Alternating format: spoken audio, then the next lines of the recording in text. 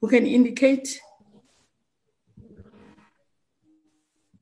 Thank you, Chair. Good morning, Honourable Chair and Honourable Members and the guests of the Portfolio Committee, as well as staff. Chair, my name is Virgil Seafield. I'm responsible for Labour Policy and Industrial Relations. With me, I have from the Deputy Minister's Office, I have Karabo Makhakhane, and from the Minister's Office, I have Tando Wababa. From my section, I have Mr. Temikosi Mkalipi. In addition to the Chair, I have the Compensation Commissioner, Mr. Vuyo Mafata, Ms. Paula Mkamani, Ms. Minki Makudu, Advocate William Mokoshwa, and Mr. Harry Mapolo Lochela. Chair, those are the members of the department that are present in the meeting today. Thank you, Chair. Thank you very much, Mr. Seafield. Without any wasting time,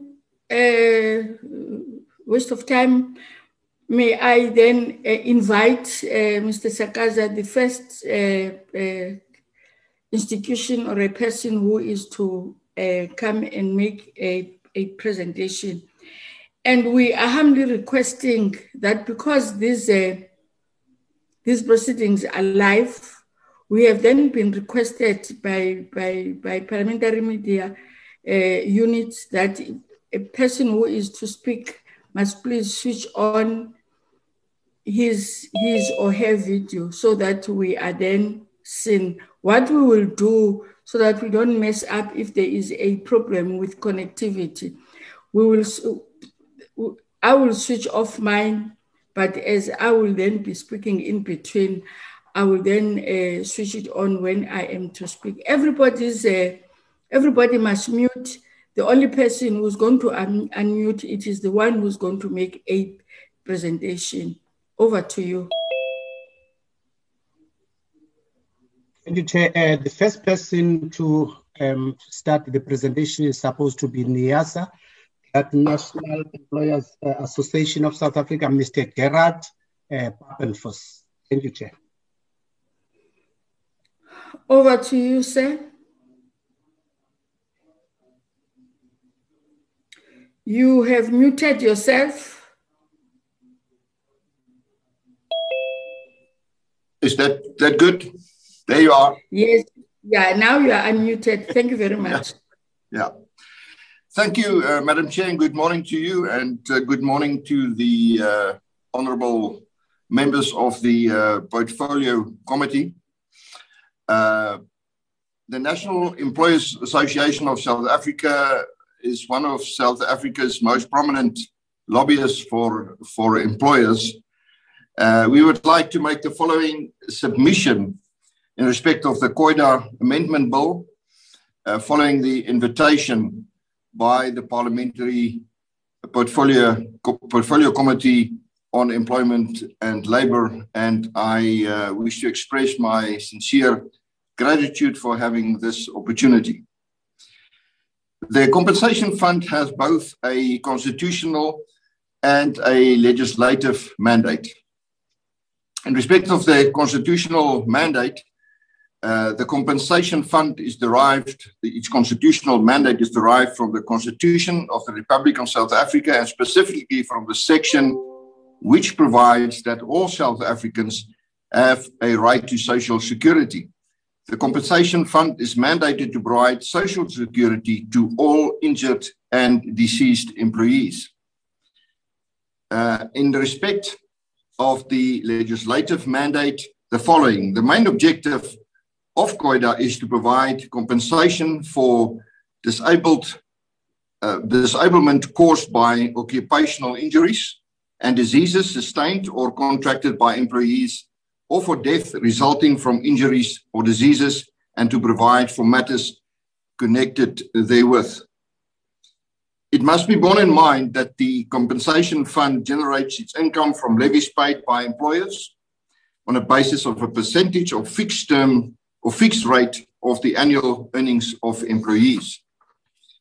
Therefore, and in terms of the mandate of the Compensation Fund, employers expect that employees injured on duty will receive the best medical treatment expeditiously. based on these criteria, unfortunately, the compensation fund is not fulfilling its mandate. The reason for this is simple. It is trite and widespread knowledge that the compensation fund is and has been structurally and operationally dysfunctional for some time. This is evidenced by repeated qualified audits by the Auditor General and a slew of court orders against the compensation fund for the non-payment of claims. The Minister of Employment and Labour is on record alluding to audit opinions by the Auditor General for the past 5 years, citing extended systematic problems which had not been resolved over many years. He had identified IT challenges, lack of skills, and fraud and corruption as key factors affecting the fund's performance. Despite acknowledging these challenges, unfortunately and seemingly no action has been taken to address them. Given that the employer funds the compensation fund, when an employee is injured while performing duties at work, the employee should be able to access necessary specialized private medical care. Medical service providers then claim their fees for the provision of medical services from the compensation fund. However, because of the laborious administrative processes involved in claiming from the compensation fund, coupled with the aforementioned dysfunctionality of the fund, medical service providers choose to cede their claims to third-party administrators in return for immediate payment at a fee charged directly to the medical service provider and not to the compensation fund. These third-party administrators therefore assist both employers and medical service providers to navigate the complex claiming process in order to process claims in the shortest possible time. This ensures that injured workers are treated timeously and effectively, minimizing the financial burden on the employer and ensuring payment of the medical service provider. Failure to achieve prompt processing of claims causes a negative effect on employers and employers' operational capabilities. Unprocessed claims also causes cash flow problems for the medical service providers, which in turn will cause them to refuse to treat employees who are injured on duty and potentially place the financial burden on the employer. This will undermine the constitutional right of an injury on duty patient to access quality health care and treatment. This will lead to a number of adverse consequences, including the inability of the employee to return to work and become productive, and increased legal action, which leads to an increased burden on the legal system and on medical service providers and employers and the state. Since the current system cannot cope, it begs the question as to how domestic workers who have only now have been included into the ambit of the Act will be affected should current arrangements be changed. And I'm referring to the involvement of third-party administrators. The answer is quite simple. As new beneficiaries of the compensation fund, they will be excluded from quality healthcare. Intermediaries exist because of the inefficiency and dysfunctionality of the compensation fund in fulfilling its mandate. Third-party administrators allow medical service providers to be paid expeditiously and to ensure that injury on duty patients receive quality healthcare. Injured workers cannot wait for a claim to be approved before receiving medical treatment, nor can the medical service provider wait for years before their invoices are paid, as it would cripple their practices financially. Employers who financially assist injured workers to obtain quality private medical care swiftly will abstain from doing so should the lengthy process of claims be prolonged even further. NEASA has investigated the impact of the proposed COIDA amendment bill, and is in solidarity with other affected and concerned parties who are negatively affected by the dysfunctionality of the compensation fund, and to advocate for the efficient and effective functioning thereof. NEASA is in particular and vehemently opposed to the introduction of Section 43 of the amendment bill. This section will prohibit the ceding of medical invoices by medical service providers to third-party administrators who act as intermediaries between the employers, medical service providers, and the compensation fund. Third-party cession, debt as collateral, and administration outsourcing are not unique to the compensation fund, but also assist effectively and efficiently within the road accident fund and the medical aid industry. Section 43 collapses the only element of the funds processes that currently functions efficiently, and will have a detrimental impact on the entire value chain, including employers, injury on duty patients, and medical service providers, even to the fund itself. In the end, it will be the injured workers who will suffer most, as practitioners will no longer be willing to treat them, and they will be forced to pay personally or resort to public hospitals, which are already overburdened and rife with poor or non-existent service delivery.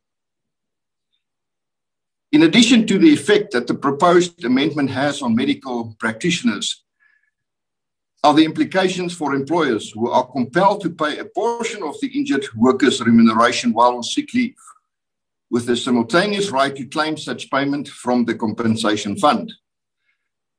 The inefficiencies of the compensation fund have a direct impact on the operational abilities of employers, seeing that the employer will be able to recover the payment from the fund and will also now not be allowed to cede this right, negatively impacting on the employer financially. The explanatory memorandum to the bill does not provide any insight as to why the amendment to Section 73 of the Act is necessary, but only states the proposed amendment without any explanation as to the purpose thereof. This in itself is a fundamental flaw of the proposed amendment and therefore opens the door for a legal challenge.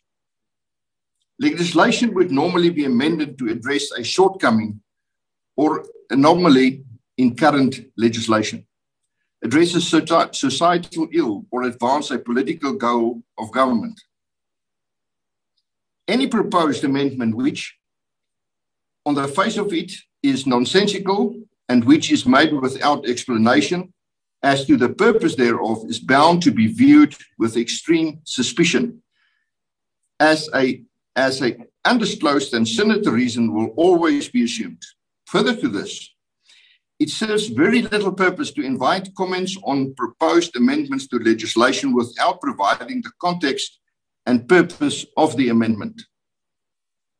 Nobody can seriously consider the virtues of drawbacks of an amendment without evaluating the reasons for and ultimate goal of such an amendment. Therefore, the omission of the reasons for and purpose of the proposed amendment makes it impossible for concerned parties to provide constructive input.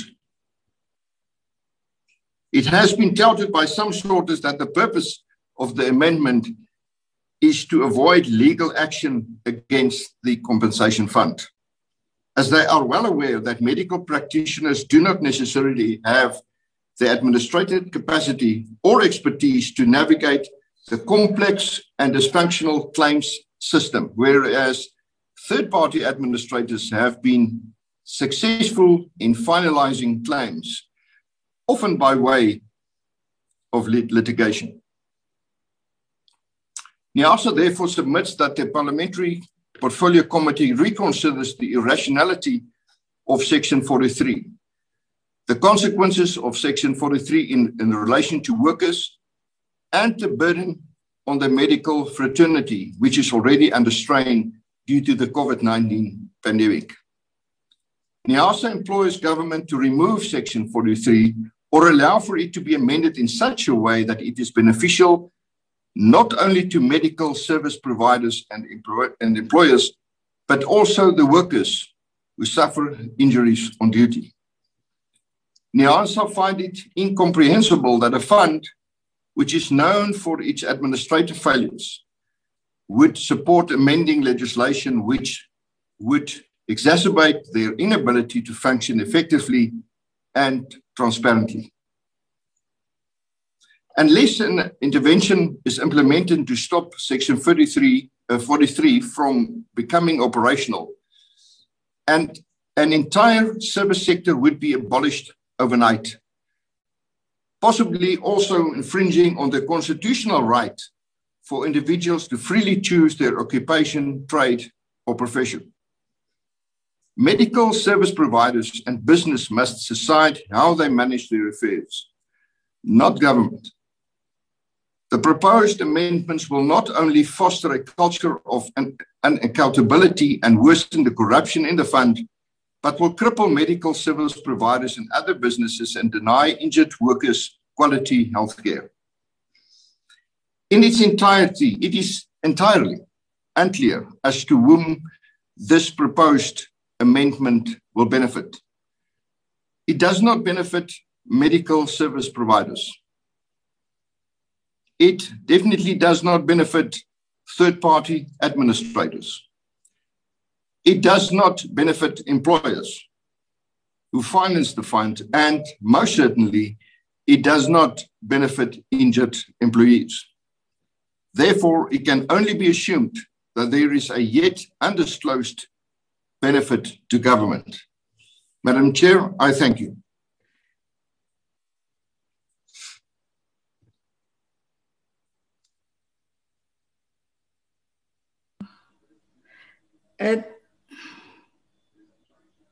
Thank you very much. Thank you very much for your presentation. Short, sweet, straight to the point. What we will do now, we will allow members to ask you questions of clarity. They will ask you just questions of clarity. And I'm again requesting members to just stick to that questions of clarity now. I am then inviting hands. Madam, must I keep my video on in the meantime? I keep it on. Well, you can keep it on, you can keep it off, as long as it's not going to affect our proceedings. You will come back with it on when you answer questions. I see Honorable Konto. I see Honorable Dana. Any other hands that I may not be seeing? I see Honorable Kado. Any other hand? I see Honorable Mdabe. Any other hand? I will see the hand as so it's Honorable Mkondo. After Honorable Mkondo, it will be Honorable Mdabe. I'm sorry, it will be Honorable Dana. It will be Honorable Kado. It will be Honorable Mdabe. And I just want to say to you, the process, you will jot down all the questions that members are asking. And after that, we will then, after all members have asked questions, we will then request you to respond to each and every question. So it will be important that you jot down the questions. Honorable Mkondo. Thanks, Chair. Good morning. It's a new week. Good morning to you, Chair, and honorable members. Chair, we welcome the presentation I have two questions, Chair. The first one is, I understand the identified shortfalls of the two sections by NEASA, but I did not hear as to what do they suggest should be done to improve the situation. The second one is that one of the third-party practitioners. According to the presentation, they are able to fast-track the compensation process. But then, Chair, we have been in all spheres of government having stakeholders and role players complaining about consultants. Is NEASA not taking considering third-party practitioners as consultants, and maybe resulting in government activities not to be cost-effective? Thanks, Chair. Thank you very much, Honorable Mkonto. Honorable Dana. Thank you, Chair, and good morning. Please excuse me, I cannot switch on my camera at this moment because my bandwidth is very low. Thank you for the presentation. I just have one, maybe two questions. I don't think the committee nor the department fully comprehends the extent of legal challenges that will flow from the amendments to the bill as is with regards to especially third-party practitioners, nor the extremely negative effect that will have on the workers at ground level. And I would like to ask the presenter just to explain that a bit further, so we can fully appreciate and understand the effect that will have. Thank you, Chair. Thank you, Honorable Dana. Honorable Kado. Thank you, Chair. I think the points made about the irrationality of Section 43 are well made, but I would like to know if the presenter could clarify for the committee in hard numbers what the unemployment effects are likely to be on medical service providers if Section 43 goes through as it stands. Thank you, Chair. Thank you very much, Honorable Kado. Honorable Mdabe. Thank you very much, Honorable Professor. Good morning to you and good morning to the honorable members and all the guests present. You have muted. On my side, I'm unmuted. Okay? We can't hear you.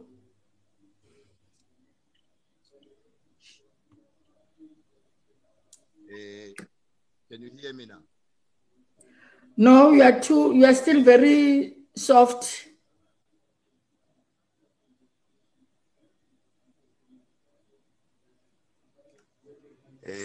Am I? Yeah, now you are audible. Whether it's your network. Thank you very much. We can't. Good morning.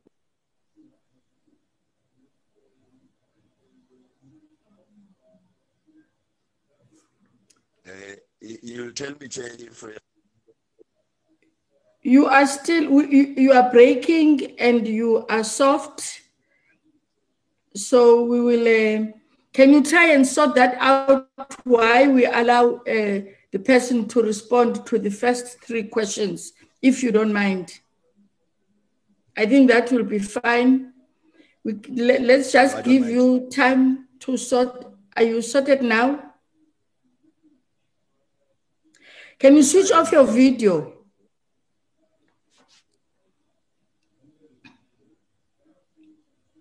it's off. Can you hear me now? Okay, can you try to?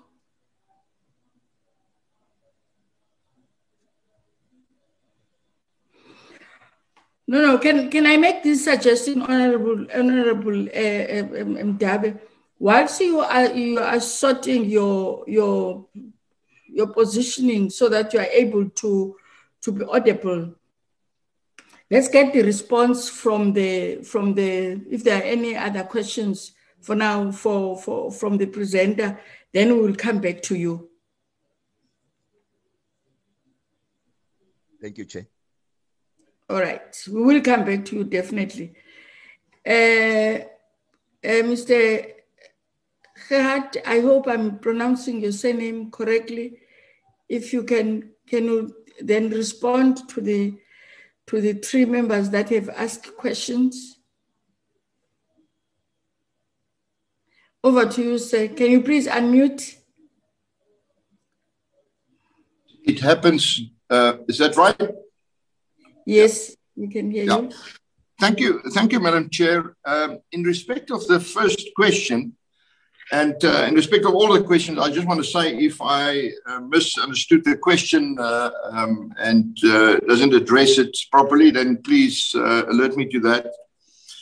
The first honourable member said that I've addressed the problem, although I didn't address the solution.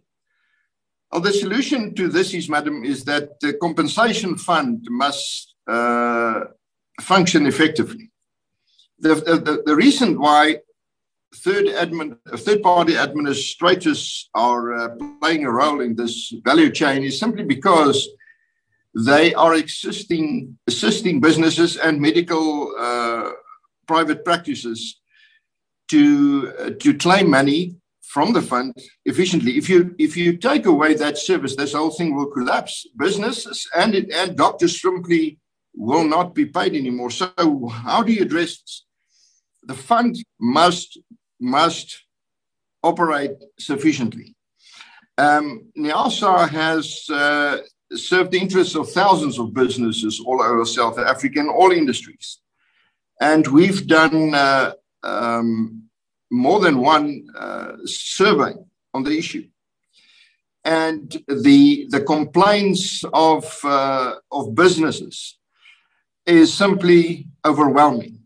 And we as NEASA itself has helped a particular employee after a huge motor car accident, and we haven't been paid in full. And there are thousands of rands outstanding, and we simply, and that's for years now, we simply cannot take this matter to fruition.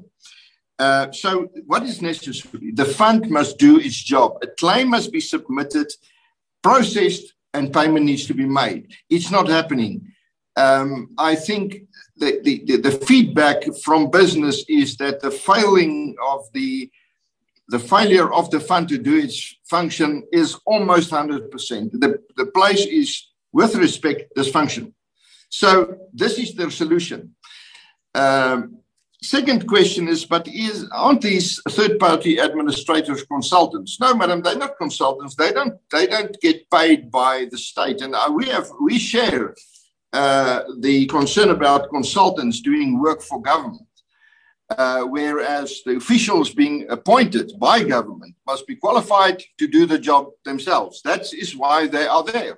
It doesn't include specialized consultants doing a particular work for government, but in general, we say that the officials must do their work. But in this case, although the officials at the fund do not do their work, the third-party administrators aren't consultants. They do not cost the fund a single cent. In fact, they assist the fund in without being paid in bringing a claim to fruition. They are paid by the medical fraternity to help them. So the doctor does the work and then cede the claim to the third-party administrator. They're not consultants. They assist business and they assist the medical practitioners, but they do not get paid by government, and therefore they are not consultants. I think, however, that they are a bit of irritation for the fund because they are focused on particular issues and they get results from the fund, often, unfortunately, through legal action. And I think the fund wants them out of the fray simply because of that role. But without that role, this whole thing will come to a standstill. If you look at the third question, is the legal challenges. I think that I'm not a third-party administrator. I'm talking on behalf of business, which make use of third-party administrators. One must just remember that a doctor who's done a job for a patient forfeits 25% of his or her fee to the third-party administrator. The best thing, the first price, is for the fund to function sufficiently and effectively. But in the absence of that, what else must a doctor do? It is the doctor doesn't cede this claim to a third-party administrator because it's a nice thing to do. It is simply because there's no other solution. Because sending a claim, forwarding a claim to the fund, is like throwing the claim in a deep hole. Third-party administrators have a right to function in any situation. If you cede a claim to a third-party administrator in any respect, who's government to tell you through by means of legislation that you can't do it? And I think there will be, just from that area, will have to be a legal challenge, because you're taking away their bread, their earnings, but the source of their earnings. That is a business. It has become a business to people, and it is good and well. They assist business. Instead of doing that, a businessman can't go to the fund. In fact, if you call the fund, if you have a problem, I mean, it's a matter of impossibility. I mean, it is simply won't bring you anything. It won't bring you results. So you cede it to a third party who focuses on that, resolving that problem. And that is the choice of a business. And here the businesses have found third-party administrative an agent who assists business. Now, that is what brokers in the insurance industry. If I have a car accident, I don't go to Santam. I'll send it to my broker. He is my broker to assist me. I don't have the time to stand in a queue at Santam, for instance. I send it to my broker. So third-party administrators are nothing more than a broker assisting the businessman, assisting the doctor. We cannot go to the fund and stand in a queue, and every time he gets there, talk to somebody else who, in fact, don't know what's happened. And even I can't even find the file. So, and do not respond to your queries. So that's their role. And I think that is a legitimate role which needs to be protected.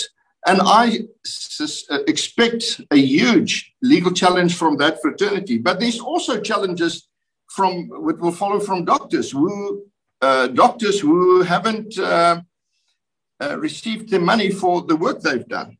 That must happen if that is avoided, this thing, whereas you get the third-party administrator takes the fund to court on behalf of a huge number of businesses, employers, and doctors. That will come from various sources, because if you don't get paid, the only option you have is litigation. And it will come from employers. You know, the employer, and sorry if I say because the employer has to pay an employee in respect of injury that's requires that employee to be off duty for 3 months or more. That for the first 3 months, you must pay that employee for 75% of your salary, but he's not rendering his service. That is a huge burden on the employer. And what if the employer pays that, but do not manage for years to get his money back? That will lead to litigation. There's no alternative option. And I say the fund will be inundated with legal challenges. That in itself will cost them millions. And they will lose all of that, because if you've got a valid claim, then you will win the case. So there's absolutely nobody that benefits from this. And I simply cannot see why the fund wants to do this. I'm with respect, I don't think that was thought through properly. The fifth question, if I understood it well, was that the impact of unemployment on the medical service profession. Well, you know, if medical service providers aren't paid, their practices will, of course, come under pressure. So I will fully understand if a medical practitioner says, I'm just not going to help you. Well, they will help an employee, but it will be on the basis of the employer paying for that. But the employer don't have to pay for that. But employers do, but they don't have to. And if that it becomes the practice where there's no outside assistance, then employers will in future say, sorry, we cannot do that. They say once bitten, twice shy. If you've done it once or twice and 3 times, and then you come to a point where you say, I'm simply not going to do it anymore. So that will have an impact on the sustainability of the practice of the medical service provider, and that causes strain on employment. As far as the third-party administrators are concerned, that industry will vanish overnight. Now, for no reason, because that particular industry is good for third-party administrators, is good for the industry. It assists everybody, and it keeps them alive. It keeps the medical practitioner alive. It helps the employer. And in the absence of that, it will put strain financially on businesses and medical services providers, which are also businesses, and that also impact on employment. Madam Chair, that's my answers to the first 4 questions, and I hope I've addressed these questions. No, thank you very much, Honorable Mugabe. Have you managed to sort out your network challenges? I hope I have, Chair. If I'm audible, let me hear from you. You are a bit soft. I don't know. Can you hear him say? I can, madam. Oh, okay. All right, Honorable Mugabe. Thank you very much, Chair. I'll be very brief. I'll just have one question to the presenter. I heard him saying that these amendments are nonsensical.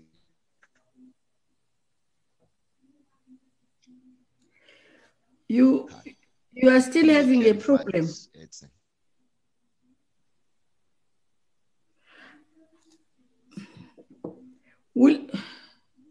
I think we're still having a problem.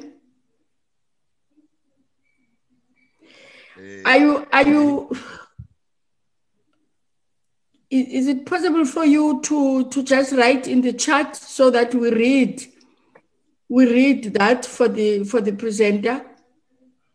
Okay, fine. Thank you, Chair.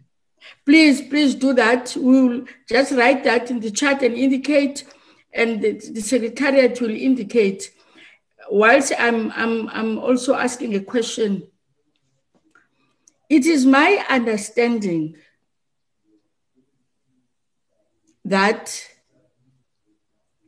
this committee has from time to time, since it was formed, called the compensation fund to come and present. And in that presentation, it has also reflected on a number of challenges. Therefore, my question is to you, sir, have you ever been able to log in and listen to Parliament or listen to the response of the compensation fund in terms of the issues that you have raised in relation to the weaknesses of the system. I'm raising this because you are saying the compensation fund is not doing its work. It's yes, because the minister has raised A, B, C, D in terms of the IT, in terms of the fraud. And I just want to check that, because I want to get your understanding of what is taking place now as we speak in terms of the systems of the compensation fund. And the second one is that I'm worried that you are a bit general. I think Honorable Kado said, are you able to give us hard numbers in terms of the impact? What will be the impact of Section 43 amendment in terms of the workplace? You are a bit general to me. Are you able to point and say, as business, these are the businesses that we have an intersection with. These are the businesses that we have assisted in communicating with the compensation fund in terms of its weaknesses. But the question is, are you aware of what is happening in the compensation fund in terms of addressing the weaknesses that you have alluded to? I see that there is a chat, Honorable. There's a question in the chat, from Honorable Mdabe. Honorable, I'm sorry, Mr. Sakaza, are you able to read that for us? Yes, Chair, I am. Can I go ahead? Yes, you can go ahead, and I hope that the gentleman will then be listening. Thank you, Chair. This is the question from Honorable Mdabe. It reads as follows: what does the presenter mean by referring to nonsensical amendment? Thank you, Chair. Okay. Those are the two questions that have been clarities that we are requesting the presenter to respond to us. We just want clarities. Over to you, sir. Thank you, Madam Chair. I will deal with your question first. I'm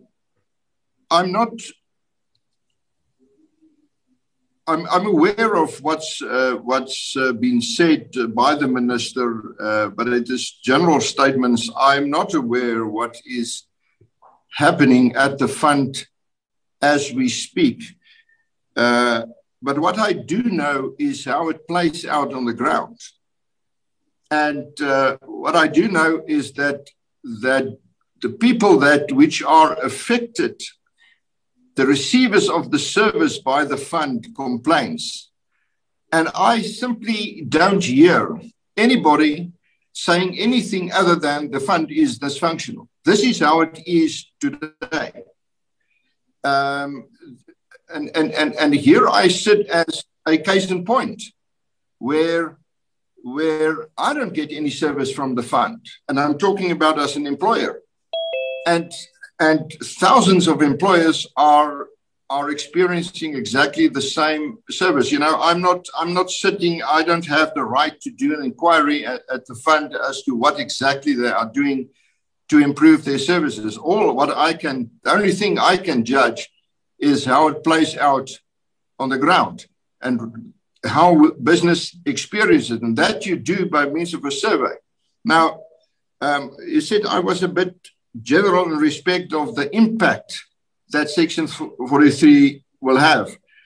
Well, the point is that an injury on duty is a thing that happens in individual case most of the time. It might, when a mine is a mine accident, for instance, of a building falling in on itself, then there are many employees injured. But generally, an injury on duty involves a single employee. So it doesn't lead to unemployment. It leads to a financial burden. As I said, it might lead to unemployment with medical practitioners, but we don't know what the impact will be when medical service providers no longer want to serve injured workers, because they don't have to. If they say, we don't get paid for this, so please don't come to me, go to a hospital, then there's an impact. If people know how it is like to sit at, unfortunately, I don't know, fortunately, I don't know, what it is like to sit at a public hospital for 2 days with an injury, and then walks out there, and you next time you've got to go back, you need to sit in a queue again for a follow-up treatment. That doesn't lead to unemployment, but it leads to a financial loss to any business where the worker that you're supposed to pay and are paying is not at work.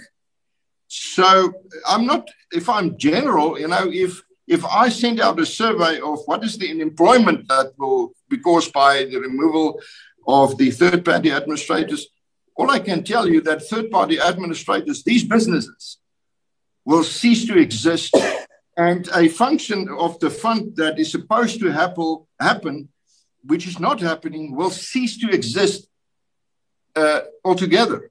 So I'm general because I can't say what unemployment it will cause, because that I don't know. And I don't know whether there's anybody that can tell you that. And what do I mean with the sentence that it's a nonsensical amendment?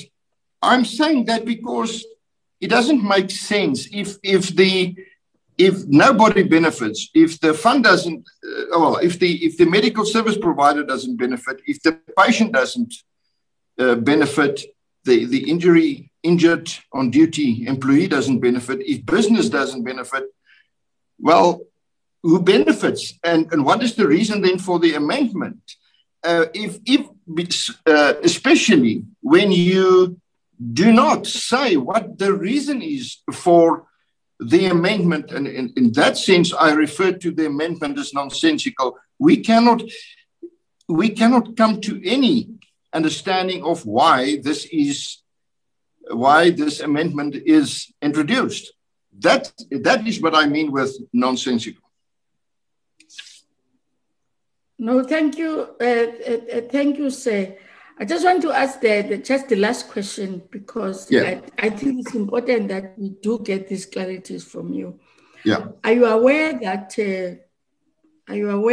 the compensation fund is engaged in identifying the challenges that they are having as the fund? They have then engaged in a process of changing the system, which they have picked up that it had serious loopholes, and they have then migrated to a new system that is called, the previous system was Mahluko, and now they are in the new system called COIDA. Are you aware of those developments in the fund? I'm raising this because because I don't want to be unfair when we go into our deliberations to assume that you know. I want to be as fair as possible. That, are you aware? Because you are forever laboring into a system that is useless and that has collapsed or is collapsing. But I am asking this question to you, that are you aware that there are those developments in the fund? Madam, I'm aware of a system change. Come again? Maybe I say I'm aware okay. I'm aware of a system that was changed, I would guess about 2 years ago. Okay. And what happened then was that a fund became from largely inefficient to entirely inefficient. So the system that was brought in, and I'm talking about 2 years ago, was a total failure and caused the fund to be totally dysfunctional. Now, if there's currently an investigation or some sort of an engagement as to the, jacking up the system, I'm not aware of that. But Madam, if the previous one has failed, I've got no reason to believe that the future one will fail. But here's the question. If it is not working, why force out, why dispel third-party administrators out of the system when the current system isn't working? I cannot see if people that at least help business and medical service providers to get the job done, get rid of them because we are busy working on something. Madam, you know what? We've been, and I said it with the greatest respect, I haven't seen many state interventions that's actually worked. And I said it with the greatest respect, and I have no reason to believe that this intervention, which according to you is happening, will change anything. But even if it does, let's wait until it does work. And let me tell you, if the fund is as efficient as it is supposed to be, then many people won't use the party administrators, because why will they need to do it? You simply fill in your form, you send in your claim, and you get paid. And that is what it was sometime many years ago. It's not the case anymore. So let the market decide. That's the point. Let the market decide. Let me as an employer decide if I have an injury on worker, injury on duty injury, and I take that employee in my car, I take him to my doctor, and I said, treat this man, and here's the check, you paid. Then I come back and I call somebody and I said, assist me with the claim. Why removing that person out of the system? That we cannot understand. If you can be kind enough to us, you say the fund was, there were many years, which time are you referring to that it was easy for people to be compensated by the fund before there were changes? Which time are you referring to? 20 years ago, ma'am. 20 years ago. 20 years ago. 20 years ago, it was the most efficient fund you could get. It was, but that was 20 years ago. And if I say 20 years ago, that's a general statement, but it's a long time ago. The fund was extremely efficient. You filled in a form, you send it in, the claim was evaluated, processed, and employers were paid within weeks. That is how it used to work. That is currently not happening at all. And I would say the fund is, and I don't think I'm exaggerated too much if I say the fund is 100% dysfunctional at the moment. All right. Thank you for those clarities. Are there any? I see Honorable Mkondo's hand is up. I don't know whether it's a follow-up or it's still the old. It's a follow-up, Chair. Yes, Honorable Mkondo. Can I just check if are there any follow-ups? Any other new questions for clarity? None, Honorable Mkondo. Honorable Nontsele, I see your hand is up. Honorable Mkondo, then to Honorable Nontsele. Thank you very much. Chair, as the presenter is trying to clarify on the questions that have been posed to him, he is raising some matters that needs to be clarified themselves. So you will pardon us, Chair. My question will be, if this fund was functional during the years that he has referred to when you asked him, why are we having a lot of litigations when it comes to the diseases, specifically in the mine sector, because we wouldn't be where we are, Chair, if according to him, this fund has been functional. We are having a lot of people in the mining sector that are taking the mines to court because of the diseases that they contracted during their services in the mines, and it has taken years. They are not compensated. They are sitting there in the rural areas, in the Eastern Cape, KwaZulu-Natal, Limpopo, Mpumalanga. They are still waiting to be compensated. Thanks, Chair. Thank you, Honorable Nonsele. Thank you,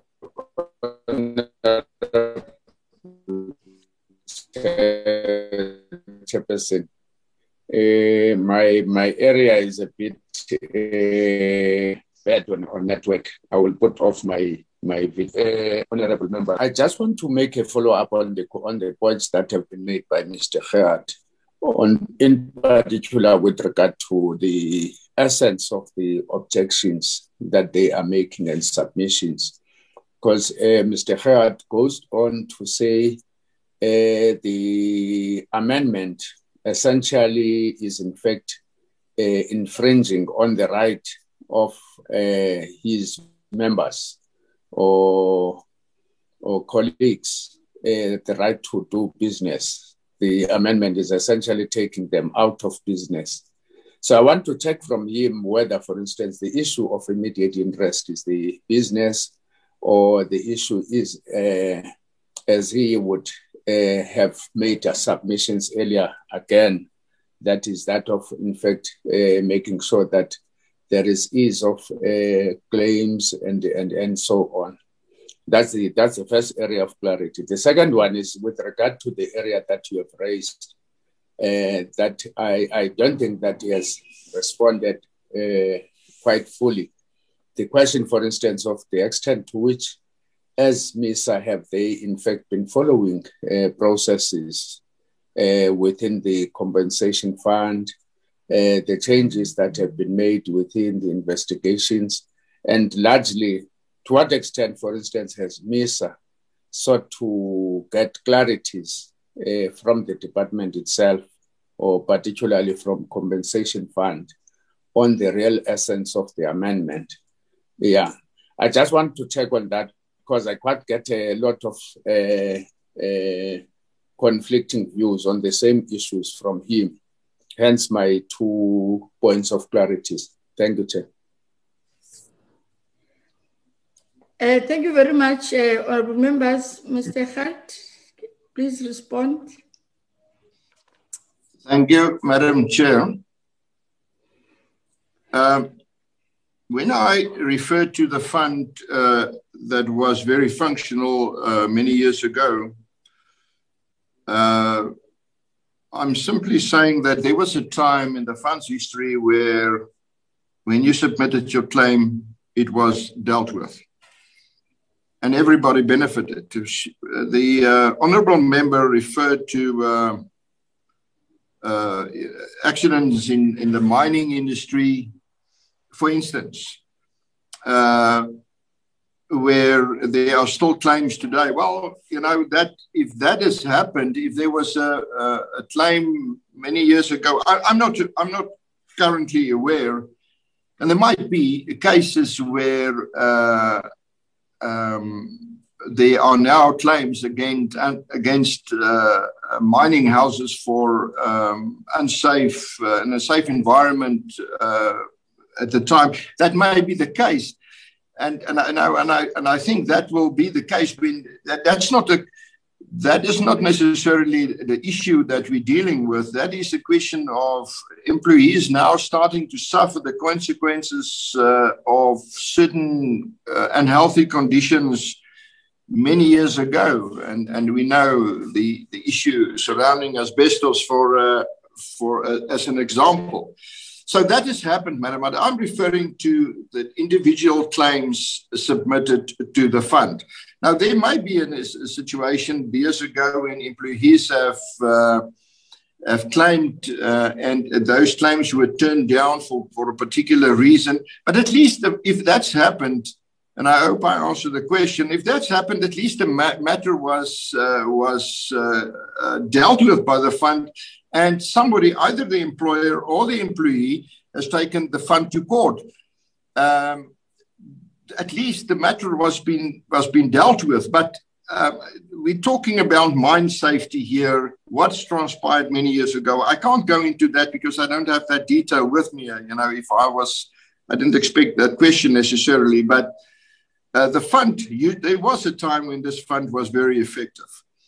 As far as our interest in the matter is concerned, the infringing of the people to do business, not a single third-party administrator, as far as I know, is a member of NEASA. I'm not acting on their behalf.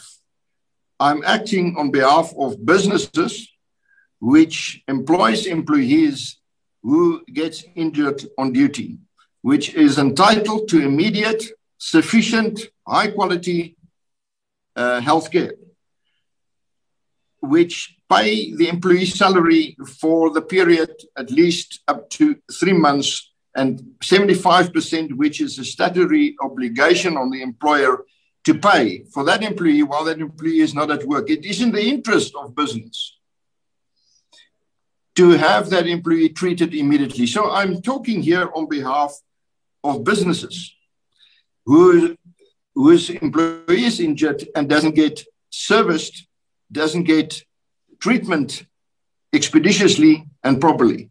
I'm talking about the medical fraternity which doing the job. And I'm not appointed by them to talk about them, but I know they must be suffering through this. You suffer when you render a service, but you don't get paid. I'm talking about the employee who will welcome when he gets injured on duty to be taken to a private medical practitioner and get immediate attention. But then the system needs to work. So I have no personal interest in this matter. What I do say is, as a businessman who is paid the employee, I have the right to approach a third-party administrator and say, please help me to get my money back. As a medical service provider, I have the right to approach a third-party administrator to say, help me to get my money back. That is my right. And I simply cannot see and I mean, the world is full of a panel beater is a person that fixes your car. You can fix them yourself, but you get a third party, you get a panel beater to fix the car. We can fix, as an employer, can fix that claim himself. But it is more viable to get somebody else in the current circumstances to do it for you. And I'm referring to the current system where you simply don't get a claim out of the fund. In respect of the last question is, what did we do to find out from the department what is the reason behind this? Sir, if you write a letter to the department and trying to find out what the reason is for that, well, I wish you good luck, with respect. It would have been provided through in the explanatory memorandum and in the bill. If there was a reason, well, then put it there, because nobody will put their hands on paper to say why they do something if they haven't done it in the first place in the explanatory memorandum. So, you know, we work on what we see. This is the explanatory memorandum. It is supposed to say what the reason for this change is, and it doesn't. Thank you, Madam Chair.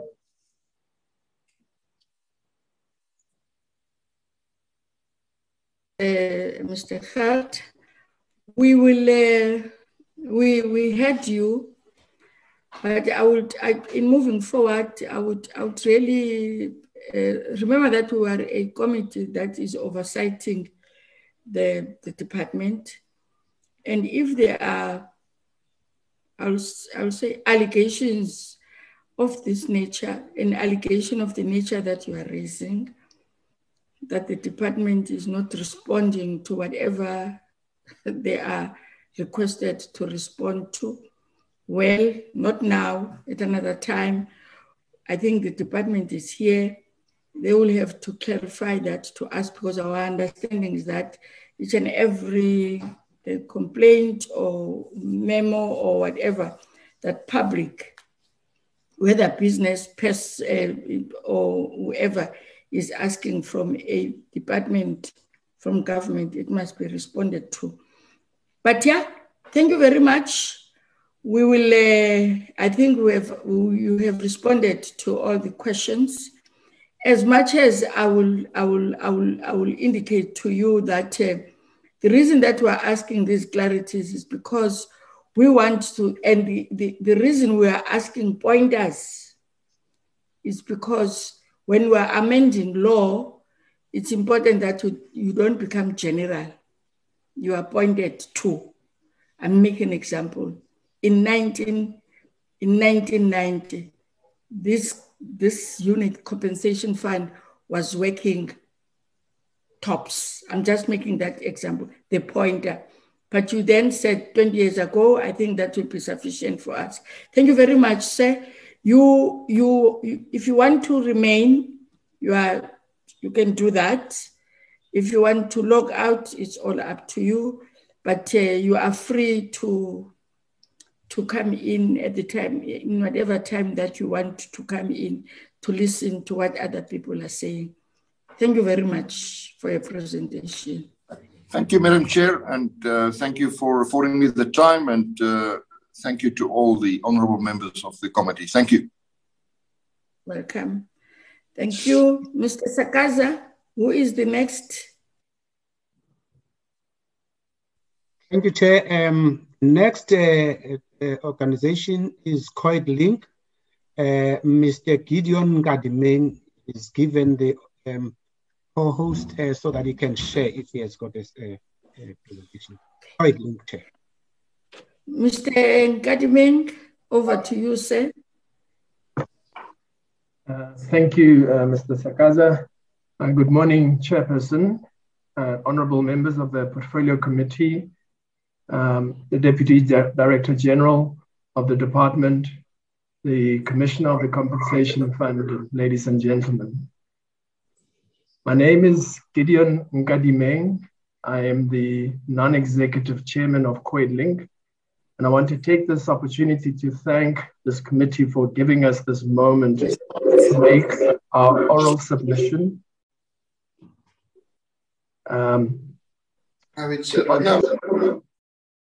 Sorry, Chair, this. Can I request Mr. Oh, okay. There was somebody who was disturbing you. All right. Thank you, Chairperson. I wanted to take this opportunity to thank the committee for giving us this moment to make this oral submission on the COIDA Amendment Bill. We as COIDlink, we value this opportunity to promote a meaningful and constructive engagement on a legislation that affects our communities. I'm joined today by the Chief Executive Officer of COIDlink, Mrs. Leah Nzau, as well as the Chief Operating Officer, Mr. Dieval Teichler, who will be available to assist me in any questions that I cannot address, with your permission, Chair. Chairperson, the COIDlink is one of the companies that are affected by the proposed amendments on the Compensation for Occupational Injuries and Diseases Amendment Bill, which I'll refer to as the COIDA Amendment Bill. And appreciate how the committee has handled this bill thus far, particularly the transparency and openness to guide the public at the various stages in processing this bill. By way of background, COIDlink has a proven track record over 20 years of working with the Compensation Fund, with employers, medical services providers, for the benefit of workers who are injured on duty. We put the interest of workers injured on duty at the center of what we do. We are a 100% Black-owned and controlled business trusted by over 1,800 medical services providers to administer and pre-fund their injury on duty claims, which I'll call IOD claims. At COIDlink, we provide our clients, who are the medical services providers, with administration, working capital, and management of their IOD claims. In turn, these clients, the medical services providers, treat over 50,000 workers per annum who are injured on duty and generate over 150,000 invoices, which we process, vet, and submit to the compensation fund annually on their behalf. Over the 20 years that we've been in existence, we have facilitated treatment of over 1 million workers who are injured on duties, and we've processed, vetted, and submitted over 3 million invoices to the compensation fund. This makes COIDlink a key stakeholder and partner of the compensation fund, with whom we continue to have a very constructive and productive working relationship. We've consciously taken a decision to work as a partner to the compensation fund to serve the needs of workers who are injured on duty, who are the ultimate focal point of the COIDlink business model. Our main submission today is to plead with this committee to remove the proposed Section 734 of the COIDA Act as per Section 43 of the COIDA Amendment Bill, and we'll share our reasons with this committee. We're aware that Parliament is in recess and that members of Parliament would typically be busy with their constituency work at this time. And we're therefore grateful, Chairperson, and the honourable members of the committee for this opportunity. And I sincerely hope that this engagement will be very useful to the important work that you do. Chairperson, in compliance with the consultative process, we have provided written submission to the committee on the 15th of February this year. But I don't intend to go through that submission. Instead, I want to briefly discuss 4 key points which I'd like to focus the committee's attention on.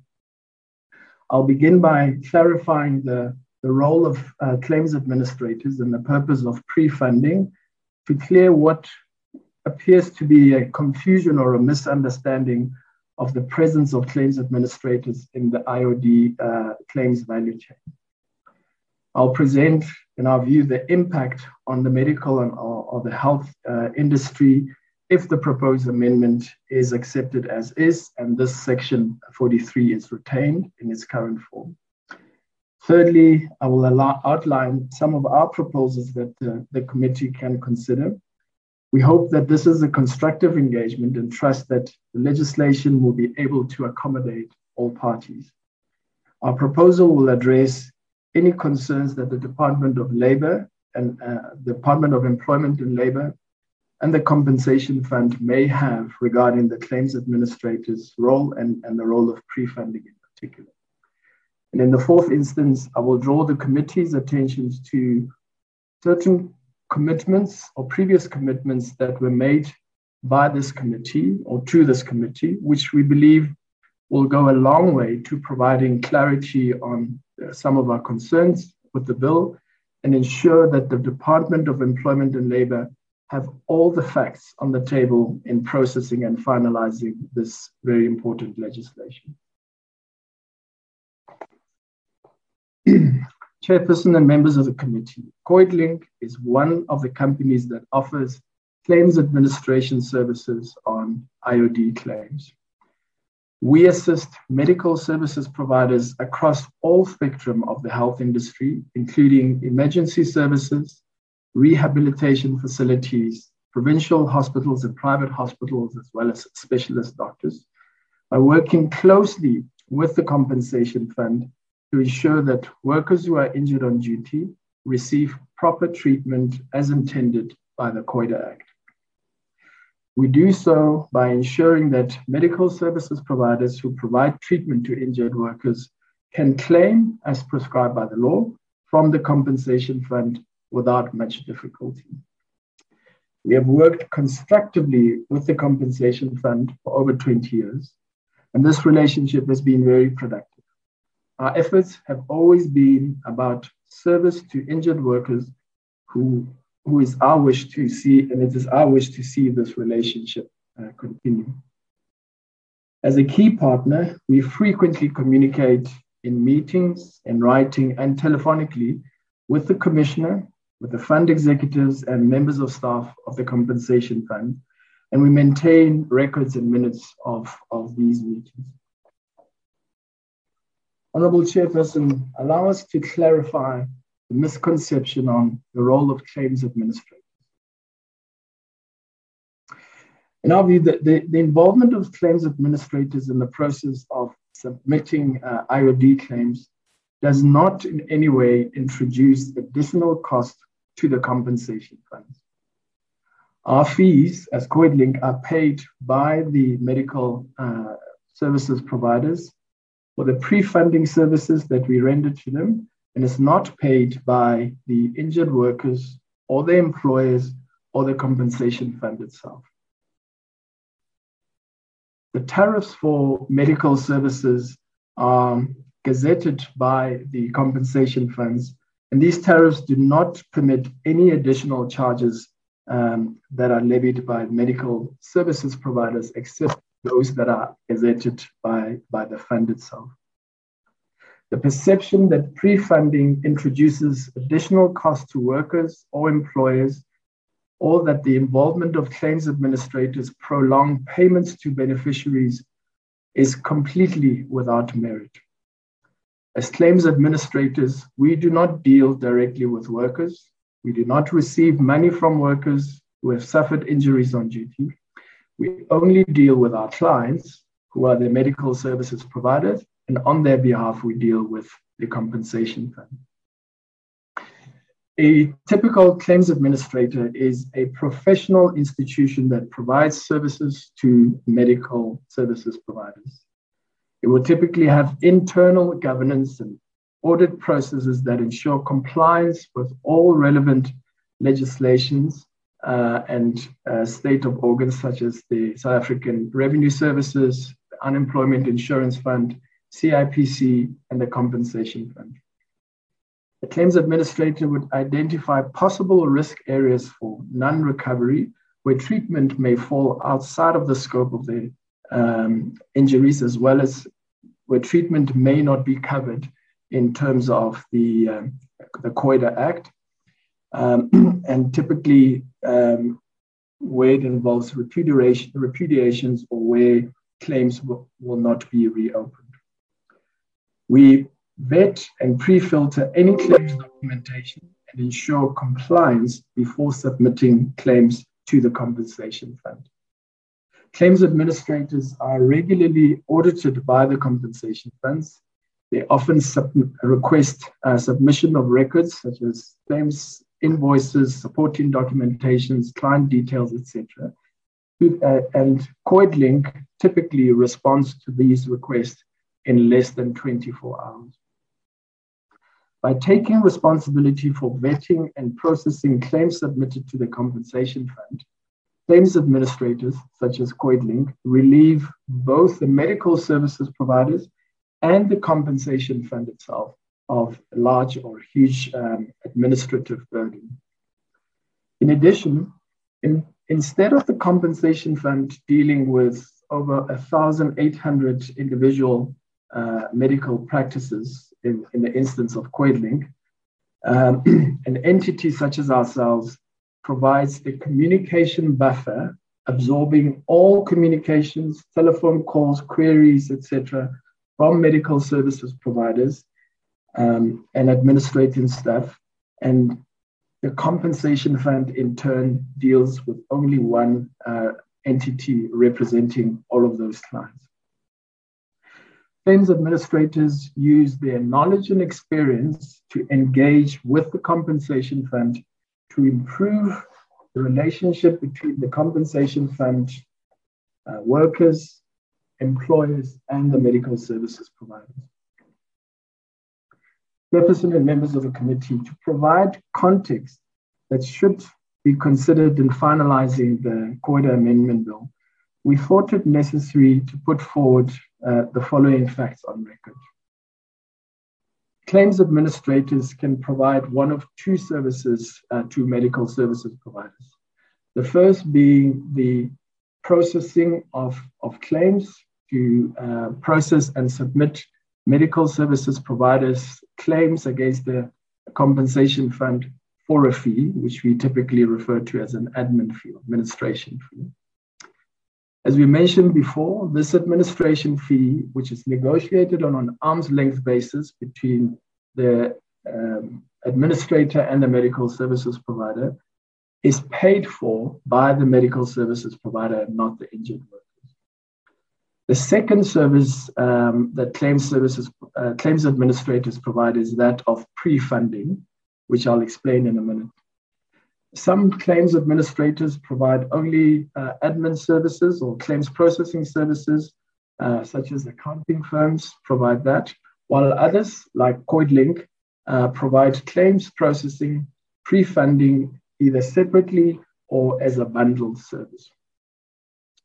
To explain pre-funding, pre-funding refers to a service where the claims administrator provides working capital funding to the medical services provider.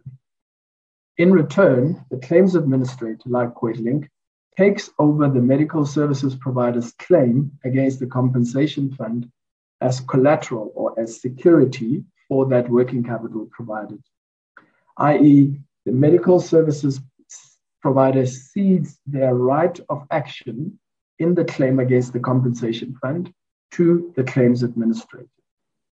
The claims administrator then has a legal right to receive payment from the compensation fund and to perform all the actions compliant with the compensation fund stipulations to collect on that claim.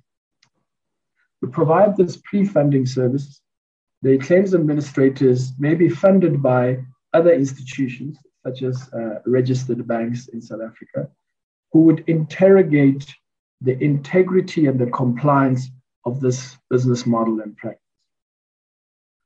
While pre-funding provides cash flow relief to medical services providers, it makes it the responsibility of the claims administrators to ensure that all claims that are submitted comply 100% with the legislation and the gazetted tariffs to ensure that they are able to recover the claims from the compensation fund.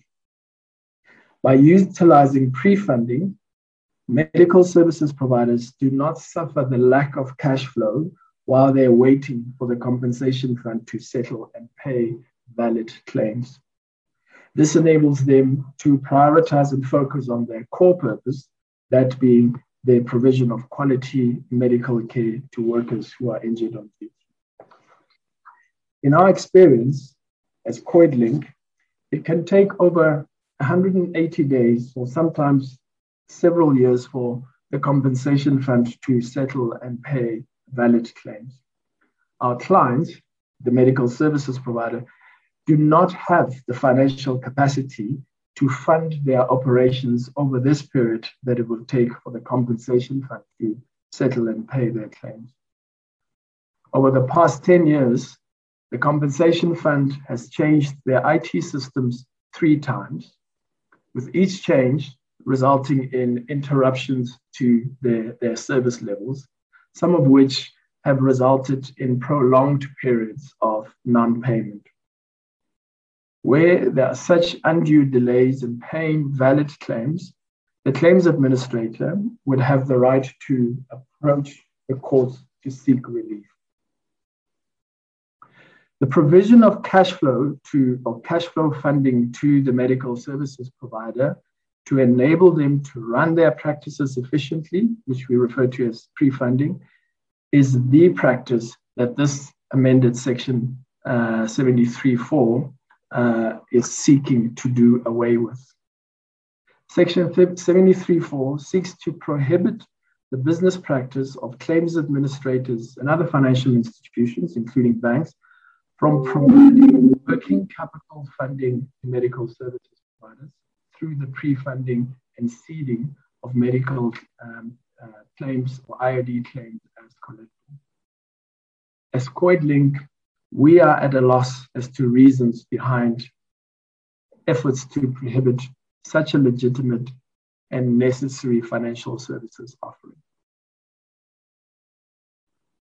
Chairperson, it is our contention and our concern that the proposed new Section 73(4) of the COIDA Act will negatively affect workers, job creation, the healthcare system itself in our beloved country, while at the same time depriving existing... Sorry, Mr. Nkadimeng, sorry. I lost you somewhere there because there was just your system was a bit blurred. I couldn't pick up what you are saying in terms of what will be lost there, what then the implications of the amendment in your view. I just couldn't, if you can repeat. Certainly, Chair. Our contention and our concern, Chairperson, is that the proposed new Section 73(4) of the COIDA Act will negatively affect workers, job creation, the healthcare system in our country, while at the same time depriving existing claims administrators of their asset. With regards to workers, most workers, particularly in rural areas, rely on medical services providers to get prompt and efficient medical care when they're injured on duty. The proposed amendment will likely result in them being turned away from these healthcare facilities that are close to their places of employment and having to resort to traveling to regional public healthcare facilities. South Africa's public healthcare system was already overcrowded and under strain prior to the COVID-19 pandemic and is not likely to cope with increased medical cases. Taking away the opportunity of medical services providers to trade in, so to speak, their IOD claims to get cash in time to continue treating their patients will leave many vulnerable workers without access to basic health care. Section 73 would also destroy legitimate tax-paying businesses and destroy jobs and livelihoods of the claims administrators. Claims administrators such as ourselves who provide pre-funding will simply cease to exist. We would close our businesses immediately, and the men and women who have built wealth of experience and knowledge of offering services, administration services to medical services providers will be without work. Added to this, there will be a direct impact on our supply chains, and this may lead to further job losses as companies like COIDlink empower various other small and medium enterprises that service us, such as IT companies and human resources companies. Supply chain disruptions may lead to further unintended job losses. COIDlink has around 60 suppliers across a wide range of economic sectors that benefit from our operations. Our clients, especially the emerging medical services providers, the majority of whom are Black medical practitioners, do not have the sufficient cash resources that will be reluctant to treat workers who are injured on duty if they don't know that they will receive their money in time or their payments in time. In the worst case, they may refuse altogether to treat these workers, and we have witnessed several such reports.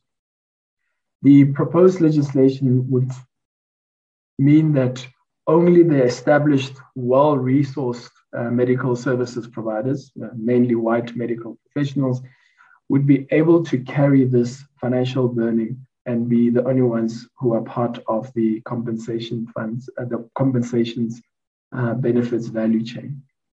The proposed legislation would only set up more barriers of entry to medical services sector for emerging medical services providers and professionals, and reverse the transformation gains that the medical industry has made today. The proposed Section 42 of the COIDA Amendment Bill is retroactive in its current form. If the committee and Parliament elect to retain this proposed new Section 43 of the COIDA Act, and it is enacted as legislation by the President, it would immediately render all pre-funding of valid claims, regardless of payment having been made on such claims, null and void. This means that claims administrators would forfeit their right to payment of valid claims that medical services providers have already seeded and received payment for, and which those claims administrators have already submitted to the fund for payment based on a legally binding contract with our clients.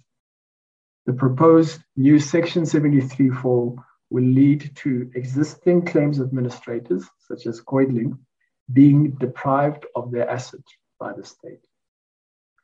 The Compensation Fund often reports that there are no backlogs in processing and settling IOD claims. However, the recent introduction of the new IT system, CompEasy, that prohibits claims administrators from initiating the claims on behalf of employers has led to an unintended bombardment of paper claims at labor centers across the country. And this has significantly increased backlogs. Chairperson, these are some of the immediate negative consequences that we see arising out of this proposed new Section 73(4). Fortunately, we don't see any immediate benefits or long-term benefits to the Compensation Fund or the Department of Employment and Labor arising out of this proposed amendment. Chairperson, as I stated at the beginning of our presentation, our plea is that this new Section 73(4) of the COIDA Act, as per Section 73 of the Amendment Bill, be removed. This new section will lead to job losses, reduced economic activities, and will put the lives of injured workers at risk due to lack of adequate access to healthcare, something which we do not believe is the intention of this committee, the department, or the Compensation Fund. However, if the Minister of Employment and Labor and the Commission of the Compensation Fund have specific concerns regarding the involvement of claims administrators, such as COIDlink, in the IOD claims process and practice, and the practice of pre-funding, we want to make the following two proposals. The first is that the department should conduct a detailed study on the specific concerns and engage the key stakeholders in the IOD claims value chain, including the claims administrators. And should the study reveal a real need of some form of legislation, then the department would draft such legislation based on specific findings of such a study. Our second proposal is that the Department of Employment and Labor, together with the Compensation Fund, should use the good relationship that they have with companies that are providing pre-funding to explore a system of accreditation or licensing. In this way, all companies that provide pre-funding to medical services providers with claims to the Compensation Fund will be well known to the fund and well regulated. Chairperson, I'd like to conclude our presentation by drawing the committee's attention to three key questions relating to this consultative process as it has unfolded over the recent while. I'm led to believe that in the past, this committee had some concerns regarding claims administrators and the business model of pre-funding. I hope my presentation today has clarified some of these concerns. Nevertheless, we would be pleased to receive any update and clarity from the committee on any of those concerns. Secondly, Chairperson, I'm also led to believe that the department briefed this committee on the 4th of November last year as members, and that one members asked why the proposed new section of 73 of the COIDA Act was not included in their presentation to this committee at that time. At which point, the Chief Director of the department, Mr. Tembinkosi Mkalipi, is said to have responded, and I quote, "After looking at the law, the department felt that Section 73(4) does not need to be amended." Our interpretation of this response is that while the department had included this section in the amendment bill, introducing this new Section 73(4), they do not see it necessary. If our interpretation is incorrect, we ask, Honorable Chairperson, that this committee request the department to provide details on the purpose and import of this new Section 73(4) of the COIDA Act, including what Mr. Mkalipi meant by his response to this committee in November last year. Lastly, Chairperson, I believe that on the 10th of June in 2020, the committee paid a visit to the Compensation Fund. It was during that meeting that the committee made a request to the Department of Employment and Labour to investigate the activities of claims administrators and to report back to this committee at the next engagement. Chairperson, we humbly ask whether such an investigation was conducted and that the department share any such reports with the public, as it may shed some light on the concerns that the department and/or the Compensation Fund have. On the other hand, if the investigation requested by this committee was not undertaken, Honorable Chair, we would ask this committee to revisit the commitments made by the department and engage the key stakeholders, possibly using the services of a reputable independent consultant before finalizing the amendments to this bill, particularly the section we've alluded to. So thank you once again for this opportunity, Chairperson and members of the committee. We just want to say at the end of this process, what is important is that we protect workers who are injured on duty and who need medical treatment.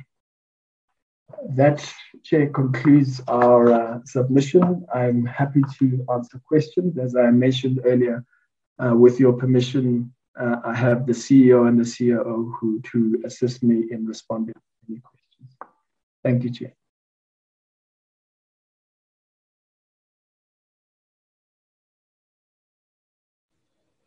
Thank you, Honorable. Thank you, Mr. Nkadimeng. Honorable members, that is the presentation. Can I get hands for clarity? I see 2 hands for now, and 3. And if there are people who have got problem with connectivity, may they please submit those to the chat, write those in the chat box, so that Mr. Sakaza will then read them to us. For now, it's Honorable Dana, Honorable Mkondo, and Honorable Kado, in that order. Honorable Dana. Thank you, Chair, and thank you, Mr. Nkadimeng, for the presentation. I just have 2 short questions and then I have a comment. The first one is, could you please just shortly sum up what the effect will be on the workers on ground level should the amendments to, for instance, Section 43 be accepted as is? And then secondly, the DG of the Department of Employment and Labour is on record stating during one of our committee meetings that third-party administrators are part of the problem, I'm paraphrasing, or part of the reasons why the compensation fund is dysfunctional. And then I quote him when he said that the administrators, appoint ex-compensation fund employees who know the loopholes and how to manipulate the system. So I'd just like to know what Mr. Nkadimeng's comments are on that statement. I think for clarity, that's important. And then also, Chair, just my comment in passing, I find it worrying that two of the presenters already today, and I could not find it either, could not find a clear motivation or reason for the Section 43 amendments that are currently being presented to the committee for amendment of the bill. And I think that we should urgently inquire from the department why that is, and then we should get reasons for this because it's quite important to take into consideration. Thank you, Chair. Sorry, we are asking questions of clarity. Our comments, which may at times be bordering into starting to be involved or engaged in the deliberations, can members jot those down? Because you are then going to put the chair in a very challenging situation. We are not yet deliberating. We are just asking questions of clarity. So I'm just cautioning and humbly requesting members. I know it may be a new process, it may be a tempting process, but please, questions of clarity so that when we then go and deliberate, we will then raise all our observations, our concerns, and whatever. Honorable Kado. Thank you, Chair. I'm just unmuting myself. Thanks very much to the presenter for spelling out the fatal flaws in Section 43 and explaining very clearly and logically, I thought, why it should be axed. My question of clarity relates to the second proposal mentioned in your closing remarks. I wanted to ask you to please elaborate on your second proposal, which, as I understood it, is to explore a system of accreditation and licensing for pre-funders. I wanted to know how exactly do you envisage this working, and if, as we know, the fund is and has been for a long time in somewhat of a shambolic state, why would this system of accreditation and licensing be likely to work any better than the way in which claims are currently administered or maladministered? Thank you. Thank you very much, honorable members. Mr. Nkadimeng, those are the questions. I would appreciate. Sorry, Chair. I thought there was a third honorable member who had a question. No. My hand. Thanks, Chair. I was about to tell you, Chair, that seemingly you have forgotten that my hand. Chair, the presentation talked to specifically the proposals, talked to licensing, accreditation, and regulation of claims by the administrators. My first question, sir, will be, considering the fact that the presentation itself, they said they administer plus minus 50,000 claims and 150,000 invoices per annum. That's quite a big number, Chair. So my question will be the first one. Will claim administrators have a capacity to comply with administrative requirements, should the department and the compensation fund decide to take up their proposal, and how do they see this working? The second question, Chair, will they be transparent, particularly in the involvement of pre-funding in terms of their business and engagement with the compensation fund and medical service providers? The last one, will this approach not marginalize smaller claims administrators? Some who are not involved only in claims administration and not pre-funding, and how will this work in that case? Because, Chair, if people are dealing with a big number of something or claimants in this case, it is easy for them to focus on the big players in a particular field. That is why I'm asking, Chair. Thanks, Chair. Thank you, Honorable Mkondo. Honorable Nonsele.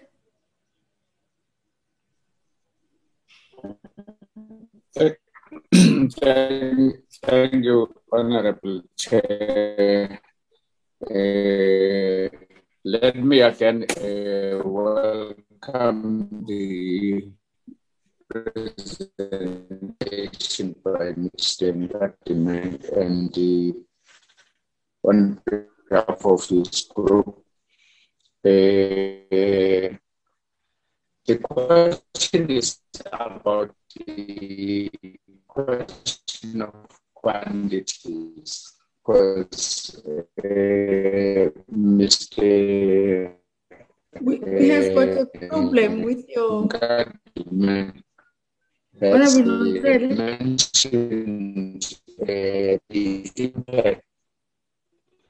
Sorry, Honorable Nonsele. This intended to. Sorry, Honorable Nonsele. The bill would have in the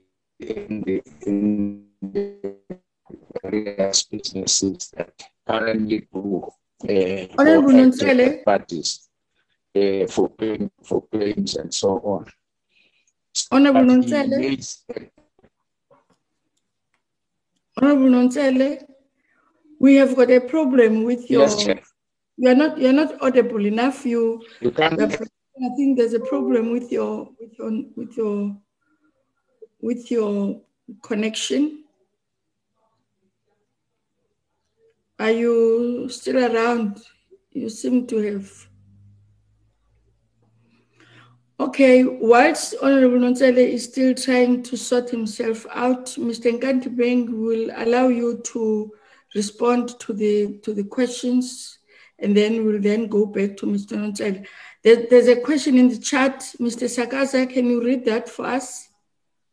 Thank you, Chair. I was just going to say, but I was worried. Chair, it is a question from Honorable Ndabe.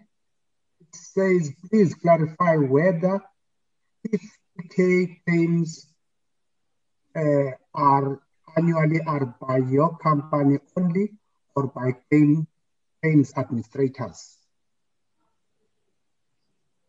Shall I repeat, Chair? Please clarify whether 50K claims annually are by your company only or by claims administrators. Thank you, Chair.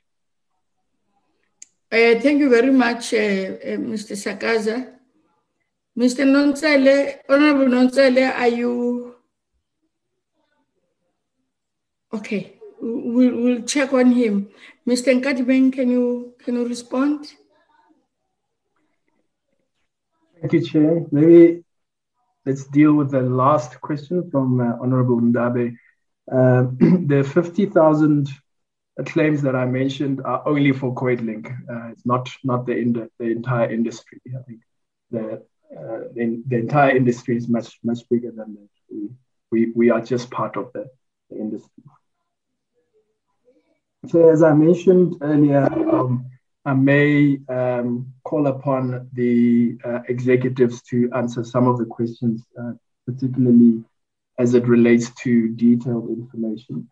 But just to go back to the first question of Honorable Dena, in terms of clarifying specific effect on workers on the ground, from our perspective, the effect will be the deprived or the limited access to healthcare facilities. As we mentioned, it is likely that medical services providers that we support will either reduce or completely turn away the workers who are injured on duty if they are not confident that the payments will be effected in time, especially if they are of the view that we are no longer permitted to provide them with pre-funding.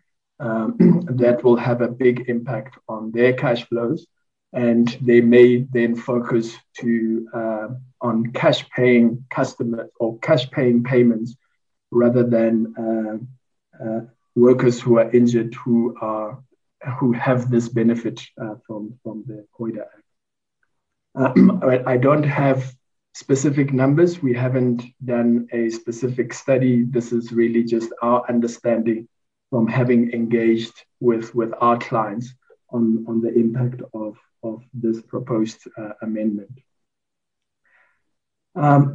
With regards to the contention, in terms of the second question from Honorable Dena, the contention that claims administrators hire ex-employees of the compensation fund who manipulate the system. I think that in our instance, we do not see the merits of that allegation. The system itself, we as claims administrators cannot manipulate the system. We just comply with the system. In our experience, fraud arises from collusion between a patient and a medical services provider, or collusion between those beneficiaries and internal employees at the fund. The claims administrator simply just submits what they've assessed as valid claims, and there is no opportunity to either inflate a claim because the tariffs themselves are gazetted, or present a fictitious claim to the department or to the compensation fund, because each claim needs to be evidenced by supporting documents. So I think that perception, whilst broad, we have not seen specific evidence of that, but obviously we can't talk for the entire industry. With relation to the questions from Honorable Kado, I think part of it is also overlaps with the question from Honorable Mkonto on the elaborating clearly on our proposals. I think I'll start with the context of our proposal is really to be constructive in the engagement, as we have been with the compensation fund itself. Our clear view is that the way we currently work, and especially the way we provide pre-funding to medical services providers, works perfectly from our perspective in terms of providing a service to these medical services providers. And we, through building this close relationship with the compensation fund itself, we somehow managed to navigate, various challenges and difficulties.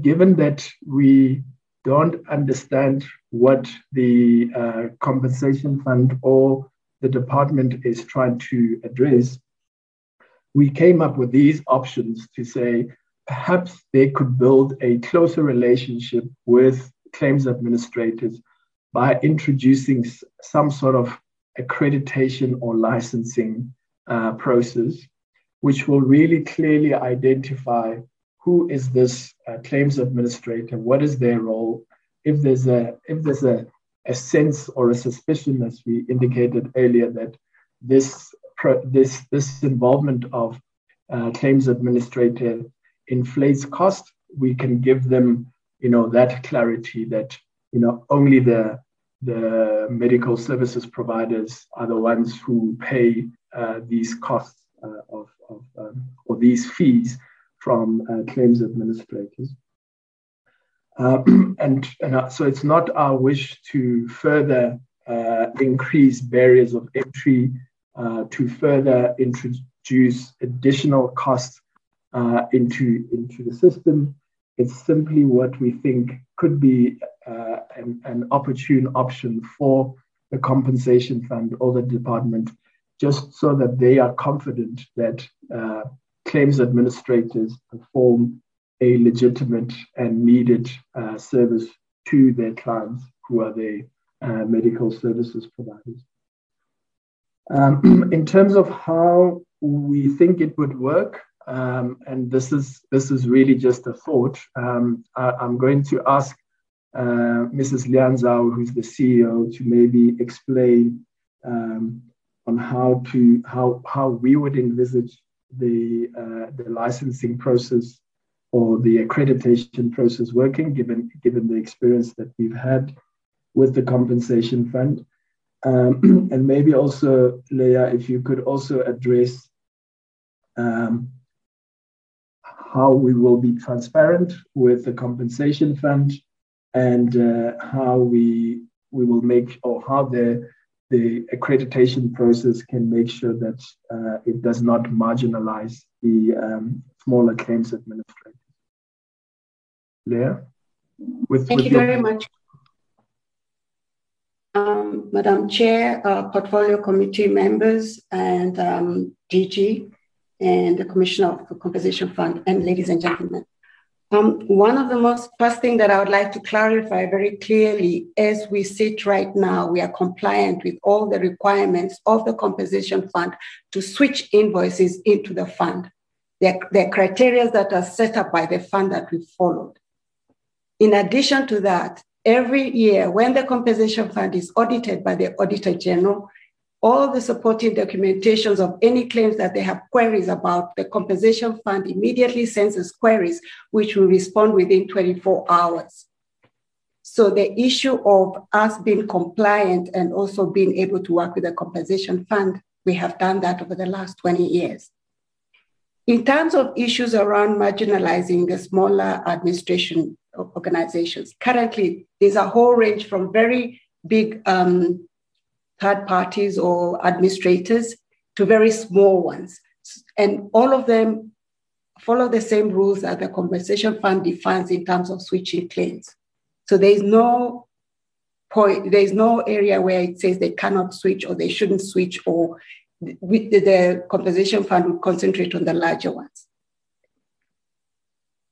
In addition to transparency, as I said, when the Compensation Fund is audited by the Auditor General, they request all supporting information of claims across all areas from us. We provide that information. We are transparent. We do not, when we are vetting and vetting claims, we ensure the rules and the regulation of the COIDA Act, including the tariffs, are followed to the T. The reason why we do that is because we pre-fund. In other words, we pay the doctors in advance.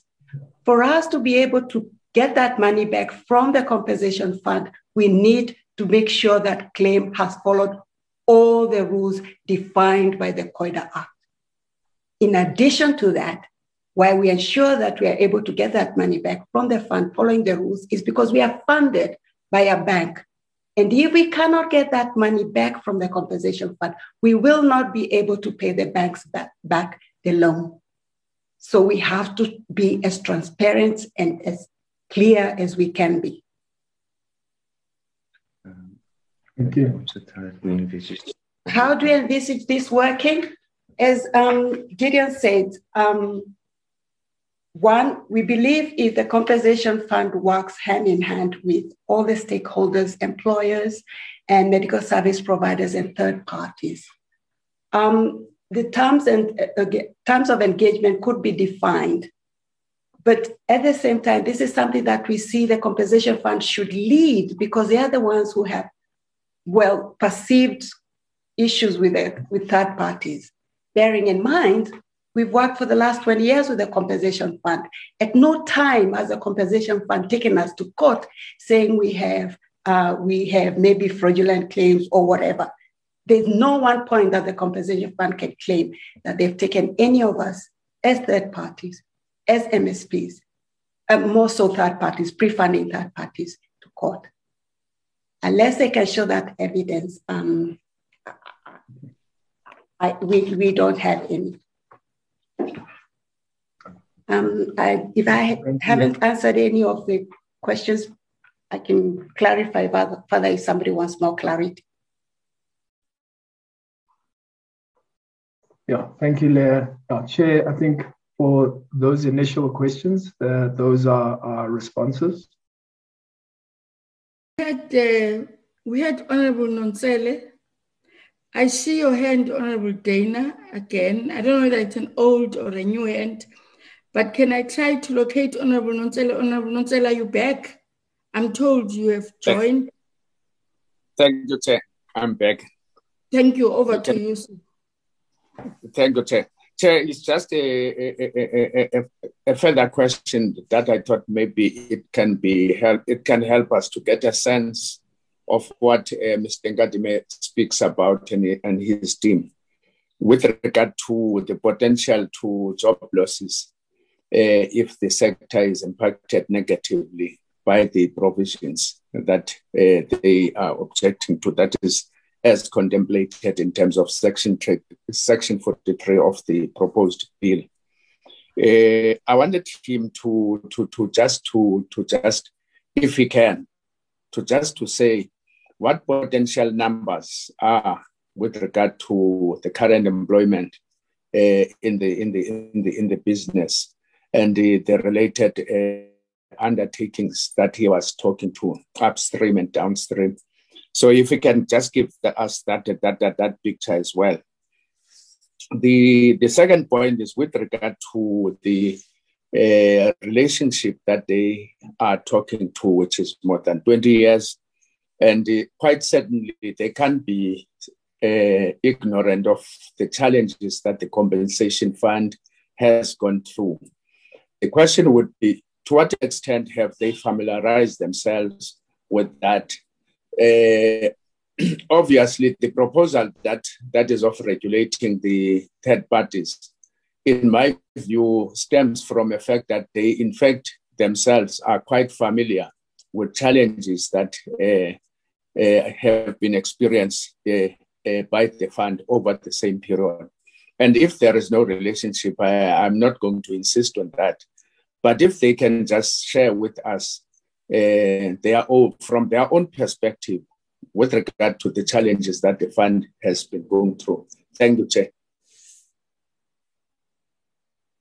Very much, Honorable Dana. Honorable Mkondo, can I get Honorable Mkondo, do you want to come back? Yes, Chair, if you allow me.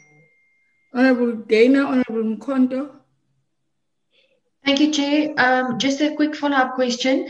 I'd just like to inquire from Mr. Nkadime if they were consulted as COIDlink and as a prominent third-party administrator in the industry as part of the department's socio-economic impact assessment.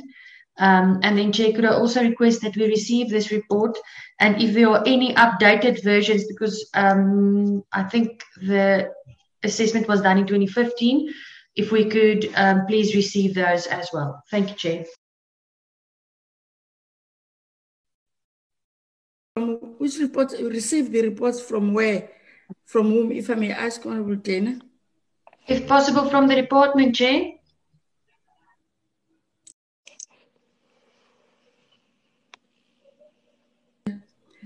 And Honorable Mr. Sakaza will also read, after Honorable Mkondo, you'll also read what is in the chat box. Honorable Mkondo. Chair, one very important question that I think have an effect in what they have presented is that in the presentation they said they are being audited by the compensation fund. Can they give us a glimpse of what has been their audit outcomes, maybe in the last 3 financial years? Thanks, Chair.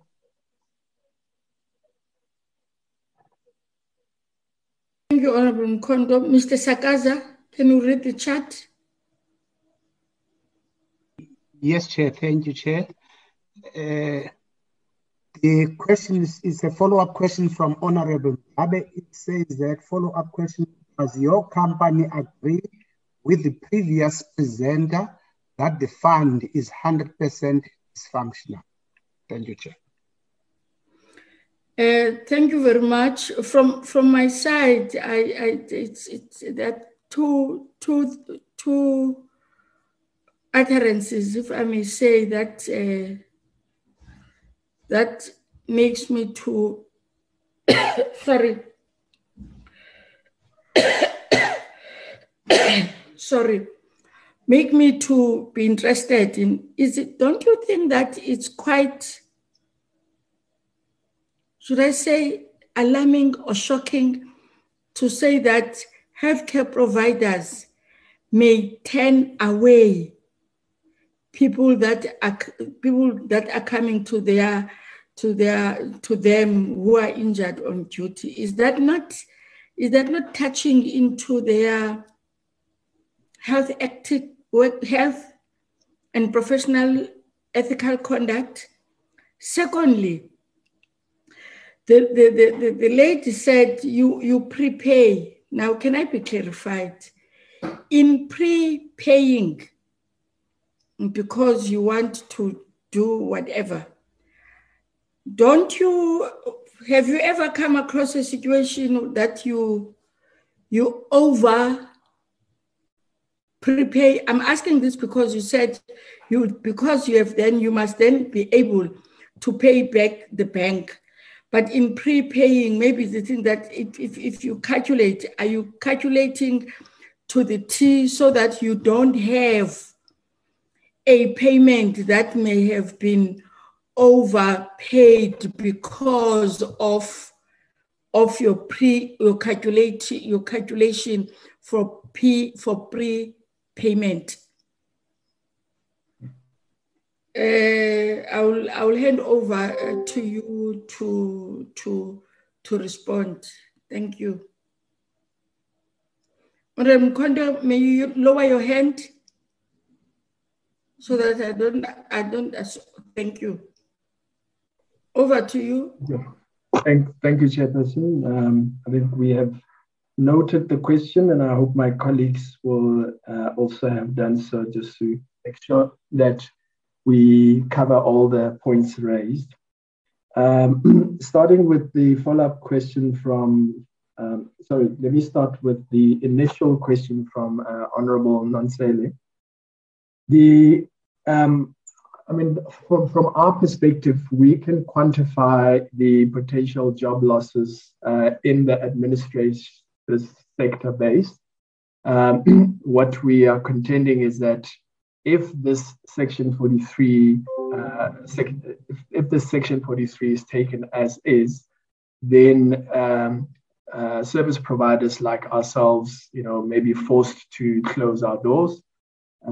So there would be immediate job losses at COIDlink itself and similar administrators.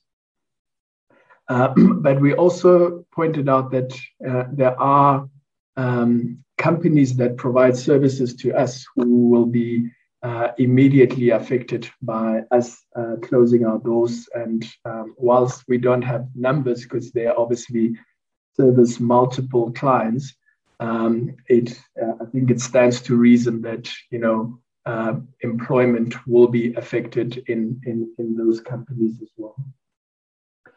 With regards to the challenges at the compensation fund, as we mentioned, we've been in operations for over 20 years.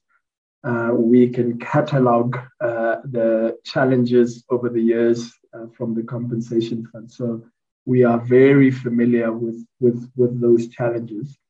But specifically, we do not think that this section, this proposed section, goes in any way towards addressing those challenges. We accept that we are a stakeholder of the compensation fund and we work according to their prescripts. And so we are actually the intermediary that explains to medical services providers what those challenges are.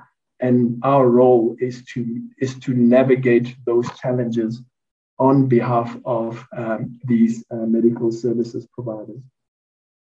And I think my colleague, the CEO, can articulate further examples of what those challenges are and how we've dealt with them. I think, from our perspective, what we're trying to clearly bring across to this committee is that this proposed new section 73.4 is not about addressing those administrative challenges or payment challenges that we routinely experience.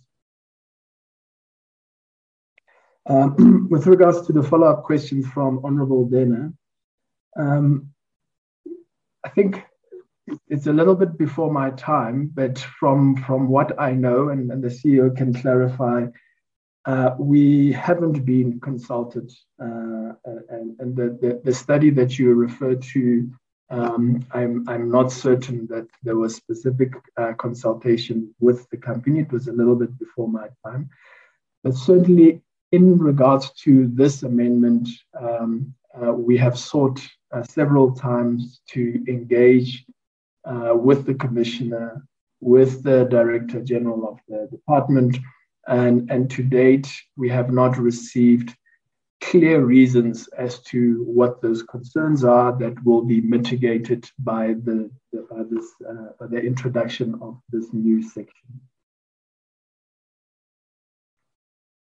Then to Honourable Ndabe's question around whether we agree with the previous speaker around the dysfunctionality of the compensation fund. The approach that we've taken is that we are a partner to the compensation fund. We endeavor to play a value-adding role in that value chain. And so we see things as challenges rather than dysfunction. And, we put ourselves forward as being part of the solution to those challenges. I think the previous speaker mentioned an example of in the insurance space where I operate, and the role of brokers. Insurers treat brokers as a channel through which they can reach their customers and through which they can service their customers. And we certainly position ourselves as a channel through which the compensation fund can reach its ultimate beneficiaries and its immediate stakeholders, being the medical services providers who treat those workers who are injured on duty. So the characterization of this functionality, we think is throwing your hands in the air. We'd rather engage, as we have done historically, on trying to address challenges to the benefit of work. And so, Chairperson, coming back to your questions around the impact on the health sector or the medical services providers themselves, clearly, in terms of their Hippocratic oath, they may not turn away somebody who is critical, and it is their oath to make sure that they attend to their patients. But nevertheless, they may choose who they service or who they prioritize. I think if it's an emergency situation, a doctor is only obliged to stabilize you, at which point then they can transfer you to public facilities. We've certainly seen it in the medical aid industry where doctors not trusting certain medical aid organizations that they will settle their claims, insist that patients should pay upfront. And we know the challenges of our people in terms of their cash flow. To insist that they must pay upfront for injuries suffered on duty is really doing them a disservice. And that is something that we believe should be avoided. So our views aren't necessarily alarmist from that perspective. It's something that we know from the impact of other segments of the medical or the healthcare sector, where to avoid the risk that you may not be paid or you may not be paid on time, medical services providers would insist on upfront payment from their patients. So maybe I think more importantly, and I'll ask the CEO to explain this in detail if you allow, the process of pre-funding or prepayment, as we call, as she referred to, really only comes through once we have properly assessed the claim from the medical service providers and ensured that it complies with the tariffs as gazetted by the fund, and that it complies with the benefits as stipulated in the COIDA Act itself. So the risk that we would overpay a medical service provider does not arise. In fact, part of this administration and processing activity would give the feedback to the medical services provider that such and such a treatment is not allowable under the benefits, or such and such a tariff is not allowable and under the tariff set by the compensation fund. The risk that we take is not that the medical service provider has given us has created an inflated claim, because we ensure that a claim complies with the stipulation of the fund.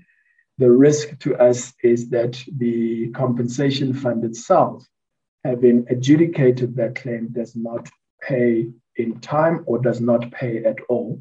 And in which instance, having the legal right to act on that claim, we would then resort for further engagement, including seeking court relief where we do not see progress being made. So I think those, I'm hoping that we've addressed the questions, but I may ask, with your permission, Chairperson, if we want to go into detailed examples around the challenges of the fund in our experience. And then to answer the last question, I will direct it to the CEO in terms of explaining what we meant by that the statement that the compensation fund regularly audits COIDlink, and to give you a sense of the kind of information and how we've responded to that information over the last 3 years. Leah? Thank you. Chair, if you'll allow me, there's a question that was asked about potential job losses. At COIDlink, we employ over 67 people, staff members. These are a combination of women and very young women. I'm going to talk about the numbers, if that's all right with everybody else. We have 45 Africans, both male and female. We have 2 Indians. We have 16 white. In total, we have 65 people who would be affected if that the act was amended. In addition to that, downstream, we have companies that we pay per year in terms of suppliers, 5.6 million rand per year. So those companies would definitely be affected in terms of their revenue and income. And obviously, if a company is affected in revenue, it means they have to let people go. They need to pay salaries. And these companies are across board. We've got information services in terms of communication. We've got HR providers, we've got trainers, we've got couriers, we've got financial services, we've got cleaners, we've got legal professional organizations, we've got maintenance companies, and we've got travel and tourism that would be affected because we directly deal with these people. And as I've just mentioned, we pay them 5.6 million rand. That's one. I hope it's all right, Chair, if I clarify that. In terms of okay, now I'm going to talk about the audit. What I mean is when the compensation fund, the Auditor General is auditing the compensation fund, they do a quality assurance. And what this means is if they take a sample of a claim, and this claim was switched by COIDlink, they will then ask us to provide documents that that claim was a valid claim, so it was an accepted claim. That claim was treated by a certain doctor with a practice number that's registered. That claim is a valid patient in terms of an employer who's been injured on duty. That claim is an injured on duty claim. So we are human beings. Sometimes we get injured on the left-hand side, but we want to claim for the right-hand side. Those are some of the things the compensation fund checks. The compensation fund also will check whether the tariffs that were applied are correct tariffs according to the Act. And that's what I meant audited. Then they provide those to the auditors because the auditors are doing a sample check of valid claims. We do not add any cost to that claim. As I said, the rules and tariffs are set by the compensation fund. I hope that gives clarity in terms of when I say we are audited.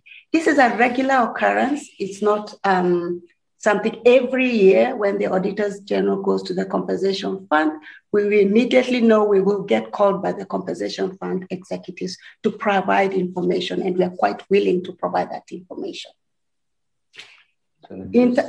In terms of the social assessment impact document, we were never involved at all. As the chairman said, we have requested, but we haven't been able to get hold of it. Requested from? In terms of challenges, the chairman said over the last 10 years, actually 12 that I've been running the COIDlink, the compensation fund has changed its system 3 times.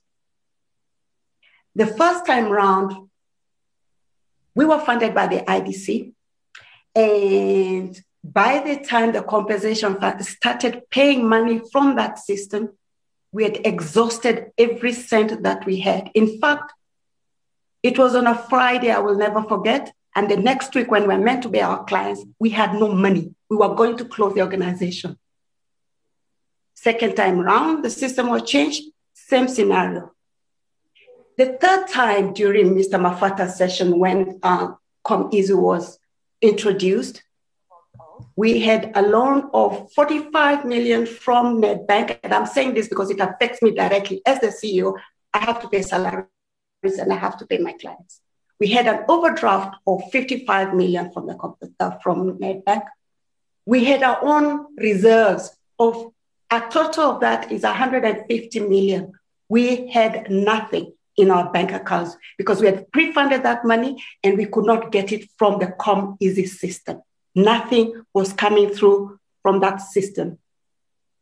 Last year, and that was up until that last year, March 2020. 150 million gone. The compensation fund owed us 300. Let me just give you the number of the compensation fund so that I'm very clear. Sorry, the compensation fund in total owed us 249 million rand.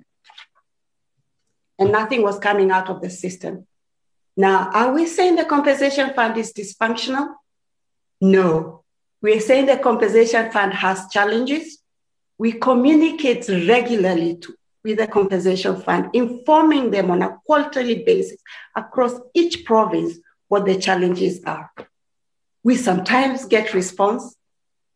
So we are not saying they do not always not respond. Sometimes they do. We get positive response. Sometimes we get negative response. As the chairman says, we try to work with the compensation fund. We cannot just throw our hands up and say it's not working. We are running a business and we have to find a way of making it work. In that regard, I'm going to ask our Chief Operating Officer, Diebold, who regularly communicates around the current system, the COIDA system, to detail some of the challenges that we have. Diebold. Thank you, Leah. Good morning, Chair and Committee. In detailing the challenges, you must be mindful of the time. Ne? Yes. Correct, yes, thank you. I'm just going to shortly, I'm not going to go into detail. I just want to highlight some of the existing challenges that we face. So currently, there are backlogs within the compensation fund. In the implementation of the new system, there are still backlogs in one, provisioning employers to be able to access the systems. There are backlogs there. As a result, paper claims are submitted to provincial labour centres. There are backlogs in getting those claims on the system, significant backlogs. So on the one area, there's processing backlogs. On the other side of the spectrum, a new system was implemented with claims migrated from a prior system. Various challenges still persist in the migration of those claims. Some of those claims are just pended in the system. Hence, people think they are lost somewhere in the system. These challenges still need to be addressed. Various significant migration challenges. Lastly, in terms of processing, we do see operational challenges if you submit a new claim. There are configuration challenges that the IT department or IT service provider of this fund still has to resolve in terms of configuration of the new processing system, development of the new processing system. We are seeing short payments, significant short payments due to configuration backlogs in the system and development backlogs. We are seeing rejections of valid claims due to configuration backlogs. And I think those are a summary of some of the existing challenges. People like COIDlink exist to buffer our medical service provider clients from all these challenges that persist with the fund, and we work with the fund to overcome these challenges. Thank you.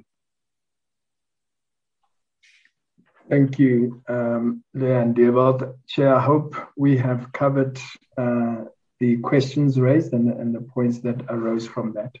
Now, the last clarity from my side, Mr. Nkanti Meng, is that you alluded to the fact that you have been trying to communicate with the ministry and the department through the DG, and nothing was forthcoming. Is it before the process? If I'm saying before the process of the amendment of the bill, is that, remember that the department circulates invitations for interested parties to come to input or comment, submit. Individuals, companies, public is invited to submit any comments. That is being done by the department first, okay?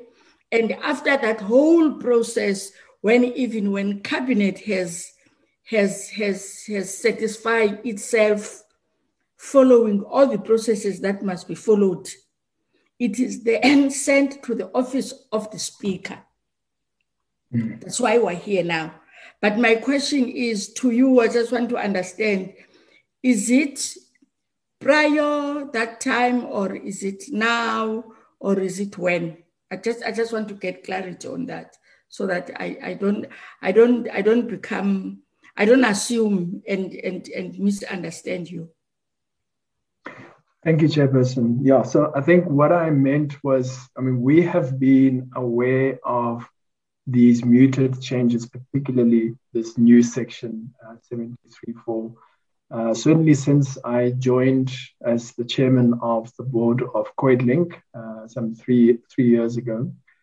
And it is number one on our risk register in all our board meetings.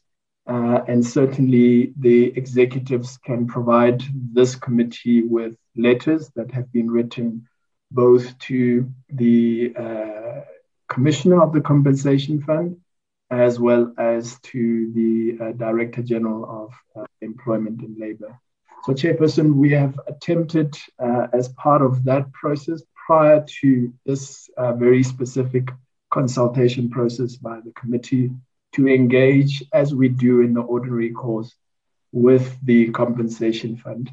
And to date, we have not learned a very specific reason of the inclusion of this new section. And we have also followed up this committee's proceedings, as we indicated earlier.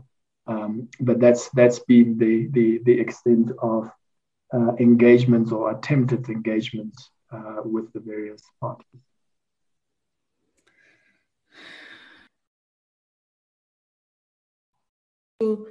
To get clarity on that, and can I then?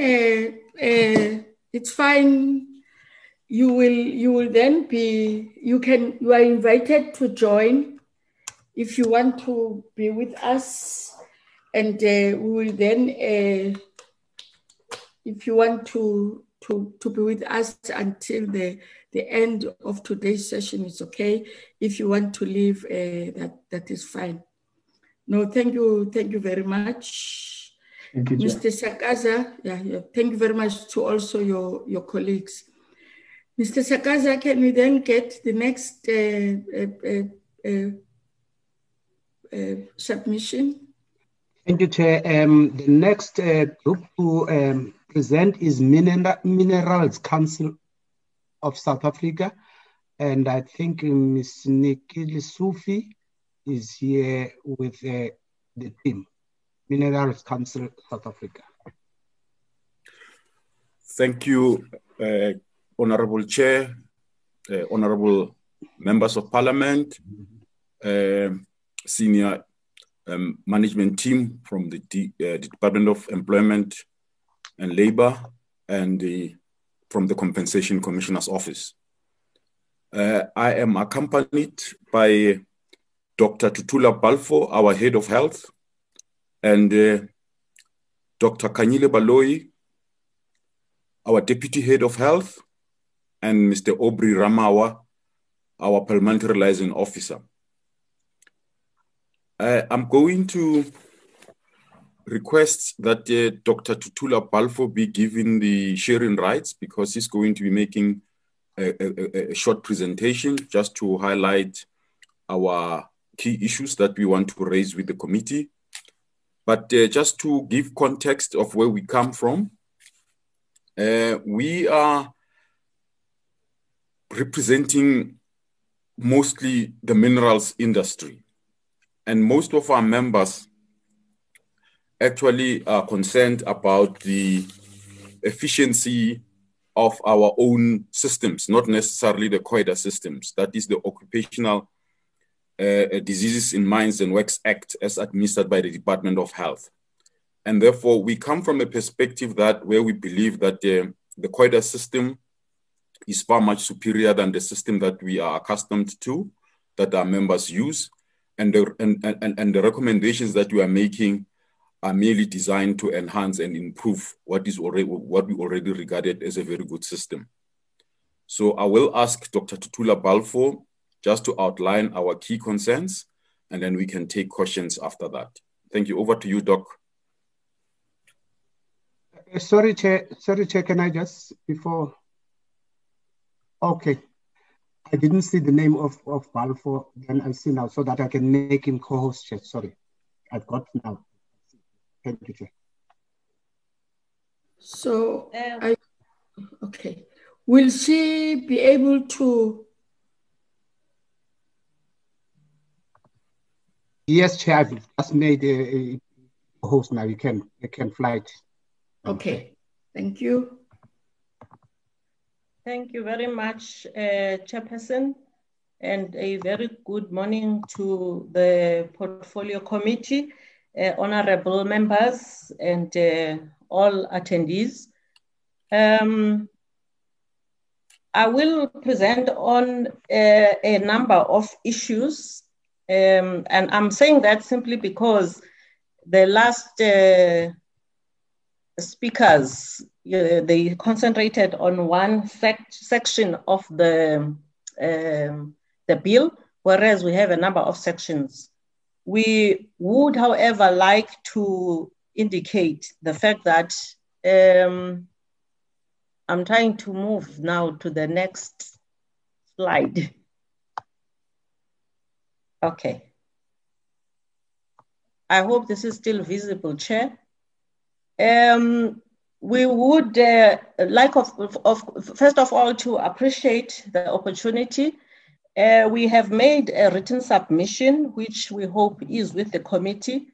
We will not go through all that which is in the submission. We will highlight some of the key things that we would like the committee to consider. Also, I would like to upfront indicate that the most of the mining industry, when it comes to injuries, is covered through COIDA, but mainly by the RAND Mutual Assurance, which is one of the mutuals, together with FEM, the Federated Employers Mutual. Therefore, we, in terms of injuries, we are not as impacted by the goings on within, in terms of just the functionality and the efficiencies, because our claims are administered by the RAND Mutual Assurance. We, however, as Mr. Lesufi has said, also have mine workers' lungs covered by ODIMWA, which is under the DOH, and I will not repeat what he has said around that. I will not talk much about the aims of the bill. I will try and move directly to the key submissions. I will start with the submission regarding the definitions of accident and occupational diseases. This is under section A1, and on the main here, we would like that the word disease is adjusted to be occupational disease, because if we leave it at disease, then any disease, you know, flu, anything, we can be considered as disease. So that is a very simple proposal we make there. That's the first one. The second one is a fairly major one that Mr. Lesufi has alluded to, and this is looking at the definition of employee, where currently this is not, we are proposing an addition to the current definition of employee, and this is to accommodate novice workers from the mining industry.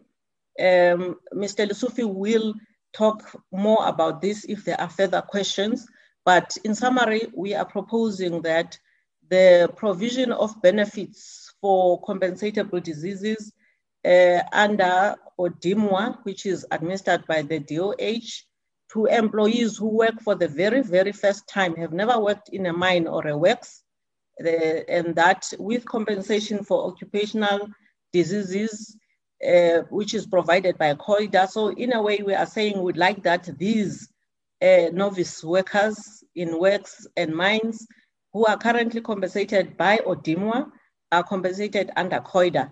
And therefore, we propose that the definition of employee in COIDA is amplified with that addition, which is that an employee who works for the first time at an ODIMWA mine or works on or after the commencement of this amendment and who suffers from an occupational disease, you know, then it means they will be accommodated. And with that, it would require amplification of the definition of employee.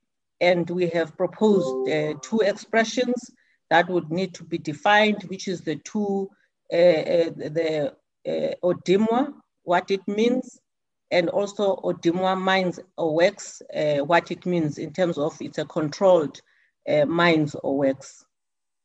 As I have said, there's much more beyond this, which I think can be discussed during the question session. The next section we would like to raise is section 8, which talks to rehabilitation and life enhancement assistance. And here we are simply saying that we propose that the words life enhancement assistance be defined, as it would, such definition should also contain the safeguard that such assistance must be approved by the commissioner. And again, the words in that section which say disease is substituted by occupational diseases, because this act is covering employees for occupational diseases.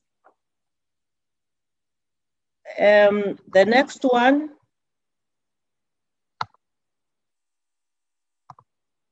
is section 12. Section 12 is regarding the conveyance of an employee. And at present, you know, COIDA has got provision for the, currently it says, for the purposes of this act, the conveyance of an employee free of charge to or from his place of employment for the purposes of employment by means of a vehicle driven by the employer himself or one of his employees, and specifically provided by his employer for the purpose of such conveyance shall be deemed to take place in the course of such employee's employment. And so now this is being adjusted to say that it is, I will shorten, by means of any mode of transportation in furtherance of the business of the employer. And here we are saying that perhaps there will be a lack of clarity as to what constitutes in furtherance of the business of the employer, and therefore we propose words which are arranged by the employer. As we go on, Chair, you will note that some of these really are fairly, let me not say simple, but not so complex proposals that I think the Commissioner would be able to consider and decide if they can accept. The next proposal is on section 16, which is regarding mutuals. As I had said, we under, you know, the mining sector, the majority of workers are under the mutual, which is RAND Mutual Association. And here there has been a slight adjustment. The proposed amendment, which is here under section 31, it has deleted part of the existing legislation. The part that was deleted was stating that you know, the minister may issue a license to carry out business, and it continued to say to a mutual association which was licensed on the date of commencement of the Act in terms of Section 95 of the Workmen's Compensation Act. I think this was recognizing the fact that quite a number of the mutuals, the RAN Mutual, for instance, was established in 18-something, and the Workmen's Compensation Act came much later. And so these mutuals were accommodated and were specifically included in the wording of this part of the legislation. And so we believe that that should be kept. The amendment bill does not provide for the continuation of the validity of a license issued to the mutual in terms of the Workmen's Compensation Act. And if you read this with Section 30, the minister may determine whether a license may be issued to such an entity, and provision must then be made for the continuation of the rights and obligations of mutual associations that have existing licenses. These mutuals have existing licenses, and there has been a manner in which the minister renews the licenses. And so we do have a functioning system in place that we have been utilizing. The concern here is that this might start providing a huge uncertainty on the part of the mutuals, that they are no longer protected, their licenses are no longer protected. And therefore we believe that we probably do not need to amend that part of the legislation and delete the section that has now been deleted. The next section is regarding section 39, which is notice of accident by employer to the commissioner. It's regarding penalties here, Chair, and I think generally there are other penalties that have been put up, which we are not going to pick up all of them, but this one we just want to make an example where what is provided by this section is that the employer must, within 7 days after having received notice of an accident or having learned in some other way that an employee has met with an accident, report the accident to the commissioner. And what we had was that, it is now proposed that the section, if you do not comply with this, that you report within 7 days. The proposal is that an employer, excluding an employer referred to in that section, who fails to comply with this section shall be liable to a penalty of 10% of the actual or estimated annual earnings of that particular year. So by not reporting within 7 days, then you get this penalty of 10% of your annual earnings. And we propose that the penalty of 10% should be limited to the earnings of the employee involved in the accident, and that the penalty be the maximum which may be imposed. In other words, that the provision should be as follows. We do provide, an example of how this can be adjusted, where it reads a maximum of 10% of the actual or estimated earnings of the particular year for that employee. Because we believe that the current provision, the amendment which is proposed here, is very draconian. This is, 10% of the business, really, the earnings of the business. And we believe that this is extreme in terms of what is proposed. And it also does not give the commissioner any discretion to impose a lesser penalty. So even if the commissioner was to listen and hear a valid reason for the delay in 7 days, then the commissioner, if this is kept as it is, he would have no recourse but to only, guillotine 10% of your earnings, and there is no discretion. We believe that the commissioner should have that discretion of, in terms of the penalties that are levied on companies. And I would say this goes to many other penalties which we have outlined in our submission, Chair. The next section is section 20A to C, which is regarding inquiry by commissioner into an accident. And again, it is provided in the proposed amendment to empower the commissioner to inquire into an accident for purposes of determining liability. And the proposed amendment is that an employer who fails to comply with the provisions of this section shall be liable to a penalty of 10% plus interest on actual earnings declared by the compensation commissioner. And again, we believe this is very unfair, unreasonable, and there should be discretion given to the commissioner to determine the penalty. And as it is worded, it is not clear whether the calculation of the penalty refers to the actual earnings of all employees or of the employer, or only the earnings of the particular employee or employees involved in the accident inquiry. And the proposed provision therefore needs further clarification. So it's more, again, Chair, in line with our approach to penalties, which are in this Act, and what way we want those penalties to be, which we believe should have a discretion being given to the Commissioner. The next one is Section 33, which talks to increased compensation due to negligence of the employer.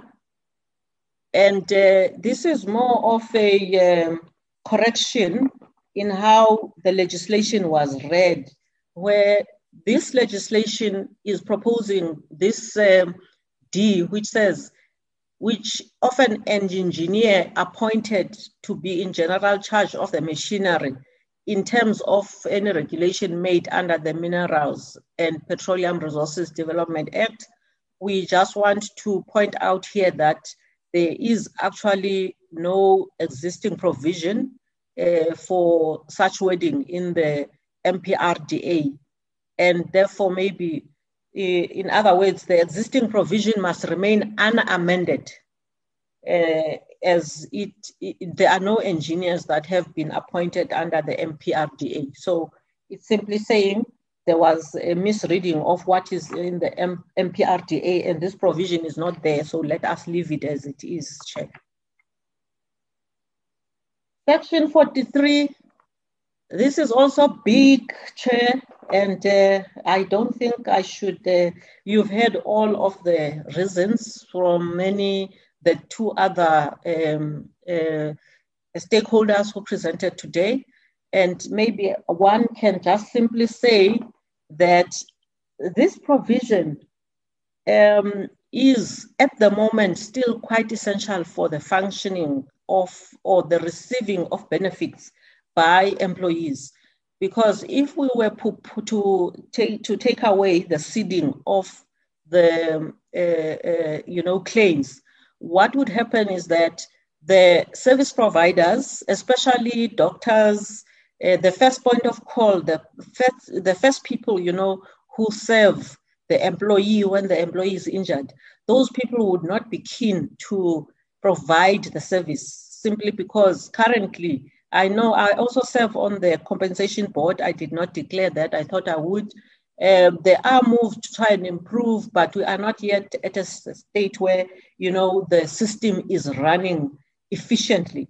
And therefore, if we were to take away this right for people to seed, we would end up with a lot of service providers not wanting to service workers, and workers would need to then go to the public health facilities, which currently would not be able to, cope with what they have. And then additionally, people who are from the compensation fund, due to us having, taken away this provision. So we do not support the deletion of this provision. And we also do believe that it might also not be constitutional to do so. And I won't go beyond that, Chair. This has been ventilated a lot this morning. On Section 47, this is medical aid provided by employers.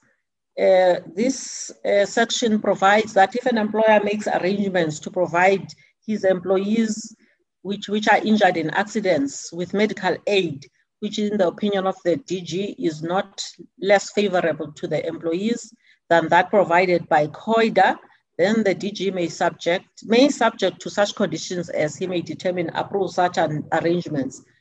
In practice, there are difficulties that may occur where medical services are provided via a medical aid fund. And we recommend that in such a case, reimbursement should be at the election of the employer. Be made by the commissioner directly to such fund. So we propose a new paragraph be added which states that the commissioner may, at the election of the employer, reimburse a medical aid fund through which medical aid was provided to employees. Such costs out of the compensation fund as the commissioner may deem equitable.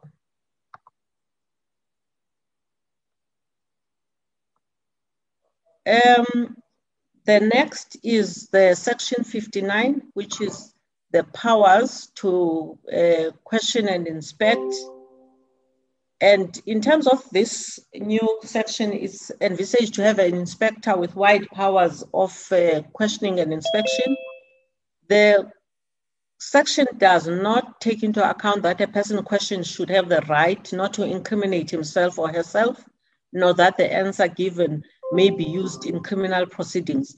And we recommend that the person questioned must have the right against self-incrimination, and therefore a provision similar to the one in the basic conditions of employment should be inserted, which provides that no answer by any person to a question by an inspector conducting an investigation, questioning, or inspection in terms of this act may be used against that person in criminal proceedings, except in proceedings in respect of a charge of perjury or making a false statement.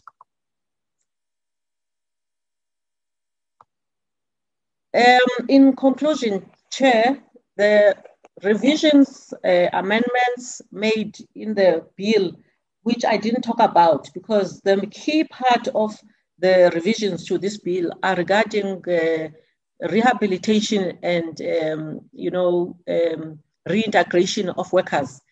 That is very progressive, and we support it fully as it will improve the health and safety of workers in the working environment. We also support the overall spirit of and intent of the legislation, and the areas that we have raised, Chair, are more for trying to improve on the legislation, the amendments that are proposed. Thank you, Chair.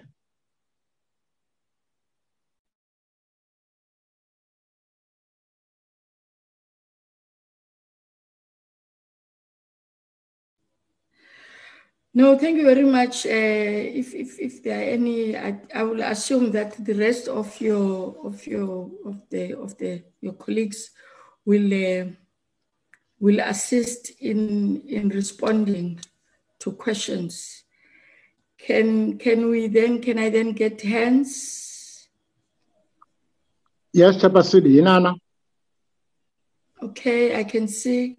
Can this be removed on the screen so that I'm able to see some of the hands? Yeah, can I ask assistance, Chair? I'm not sure how to unshare. I think the administrator, if he can assist, can just take it or take it down. Sakaza, can you assist? Oh, yes, stop share. Thank you. We have got two hands, Honorable Inana, Honorable Mkondo.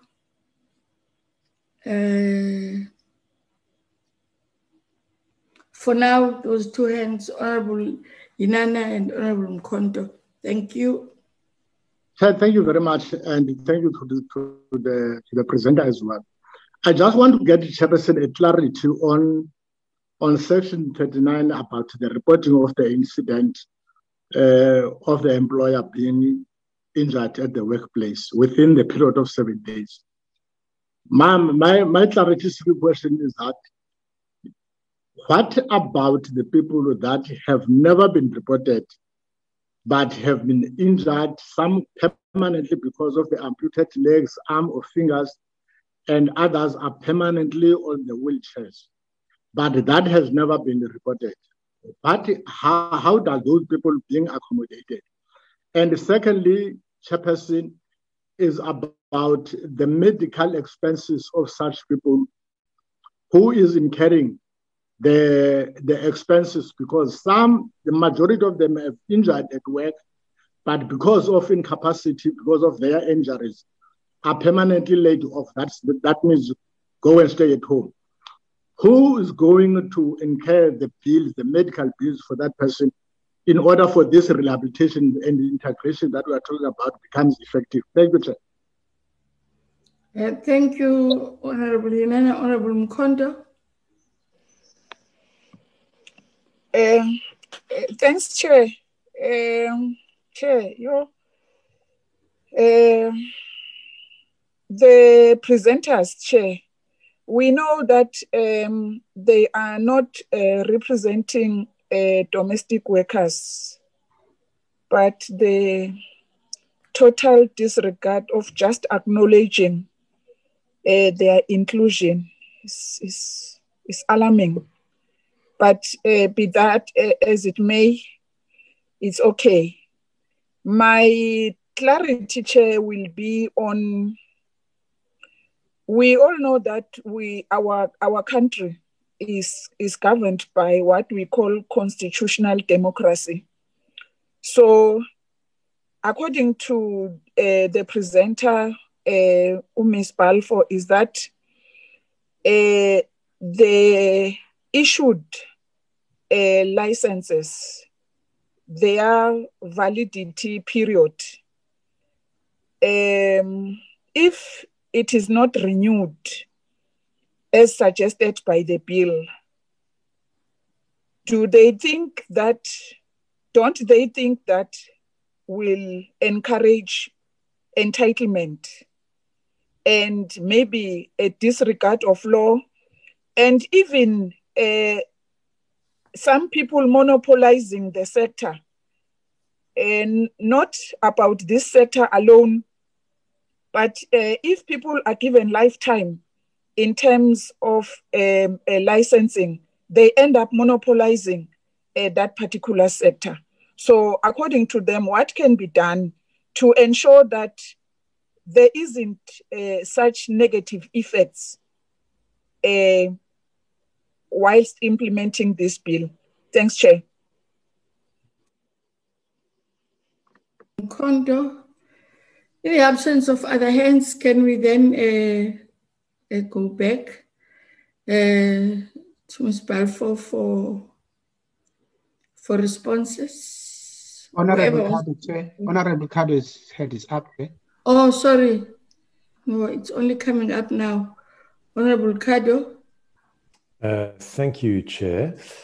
I had a question around the proposed amendments to Section 44, insofar as an employer who fails to comply with provisions of Section 40 will be liable to a penalty of 10% plus interest on earnings declared to the compensation fund, and the presenters indicated that this was an unreasonable and unfair provision, with which I agree. I think it's draconian.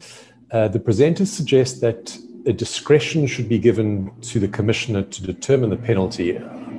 My point of clarity is there not a danger in giving a wide-ranging discretion to determine the penalty? Maybe it would be better to provide for a discretion to waive the penalty.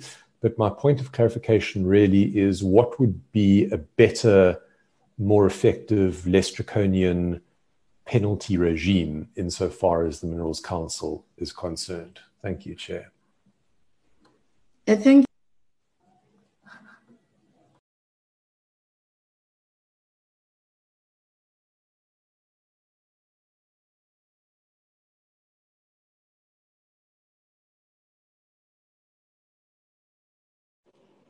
We have lost you, Chair.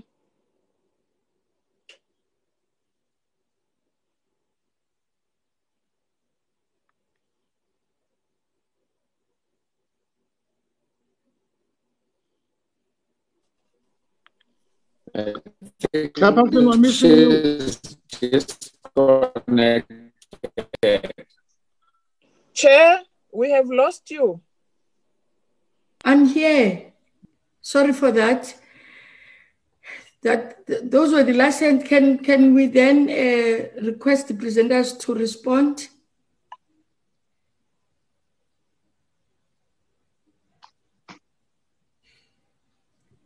Dr. Balfour, over to you. We have lost Dr. Balfour. Mr. Lusufi, can you? We have lost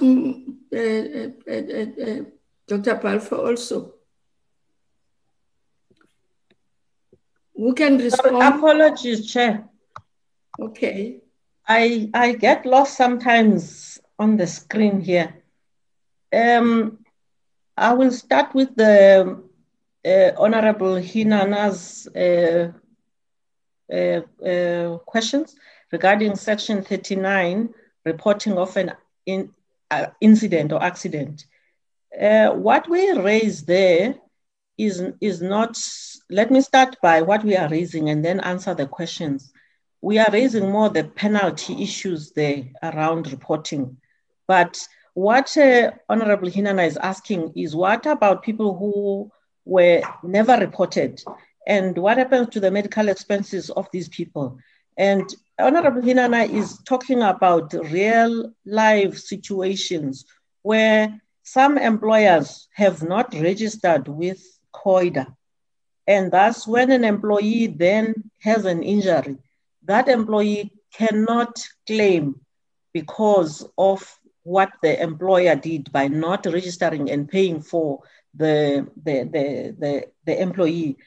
I'm not an expert, however, in this, Chair, because I suspect that within COIDA, there are ways in which this is attended to, where the employer had failed to register an employee. And in fact, this is some of, there are penalties where an employer has not submitted registered employees for COIDA.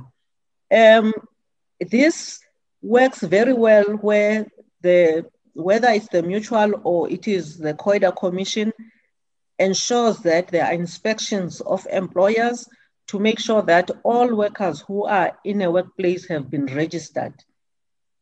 But as Honorable Hinana was saying, this does happen sometimes, that people were not registered and therefore now find problems when they have to claim. But I think there are ways in which the COIDA legislation caters for this. And as I said, I'm not an expert in that area, but it is a very valid point to raise. Regarding Honorable Mkhonto and the disregard for the inclusion of domestic workers, I actually was on the cusp of also mentioning that, but I decided maybe let me try to keep to my lane when I was saying the legislation as a whole really is very progressive. It's probably, COIDA in South Africa is one of the most progressive pieces of legislation if we compare ourselves to other developing countries and even some of the developed countries. So I mainly concentrated on the part which our industry is involved in, which is the rehabilitation and the return to work of employees. But definitely that too, the domestic workers, the recognition of domestic workers is a very big stride for South Africa, for a sector of employees who are marginalized and have been, excluded in the past. The question that was asked by Honorable Mkhonto is regarding, the validity period of the licenses, and will it not lead to a disregard for the law and a monopoly, and what can be done to prevent this? Our approach is that, these licenses have been there for some time.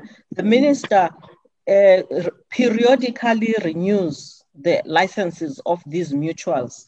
So we do have a system where the mutuals need to provide certain information to the department for the department to decide if the license is renewed or not.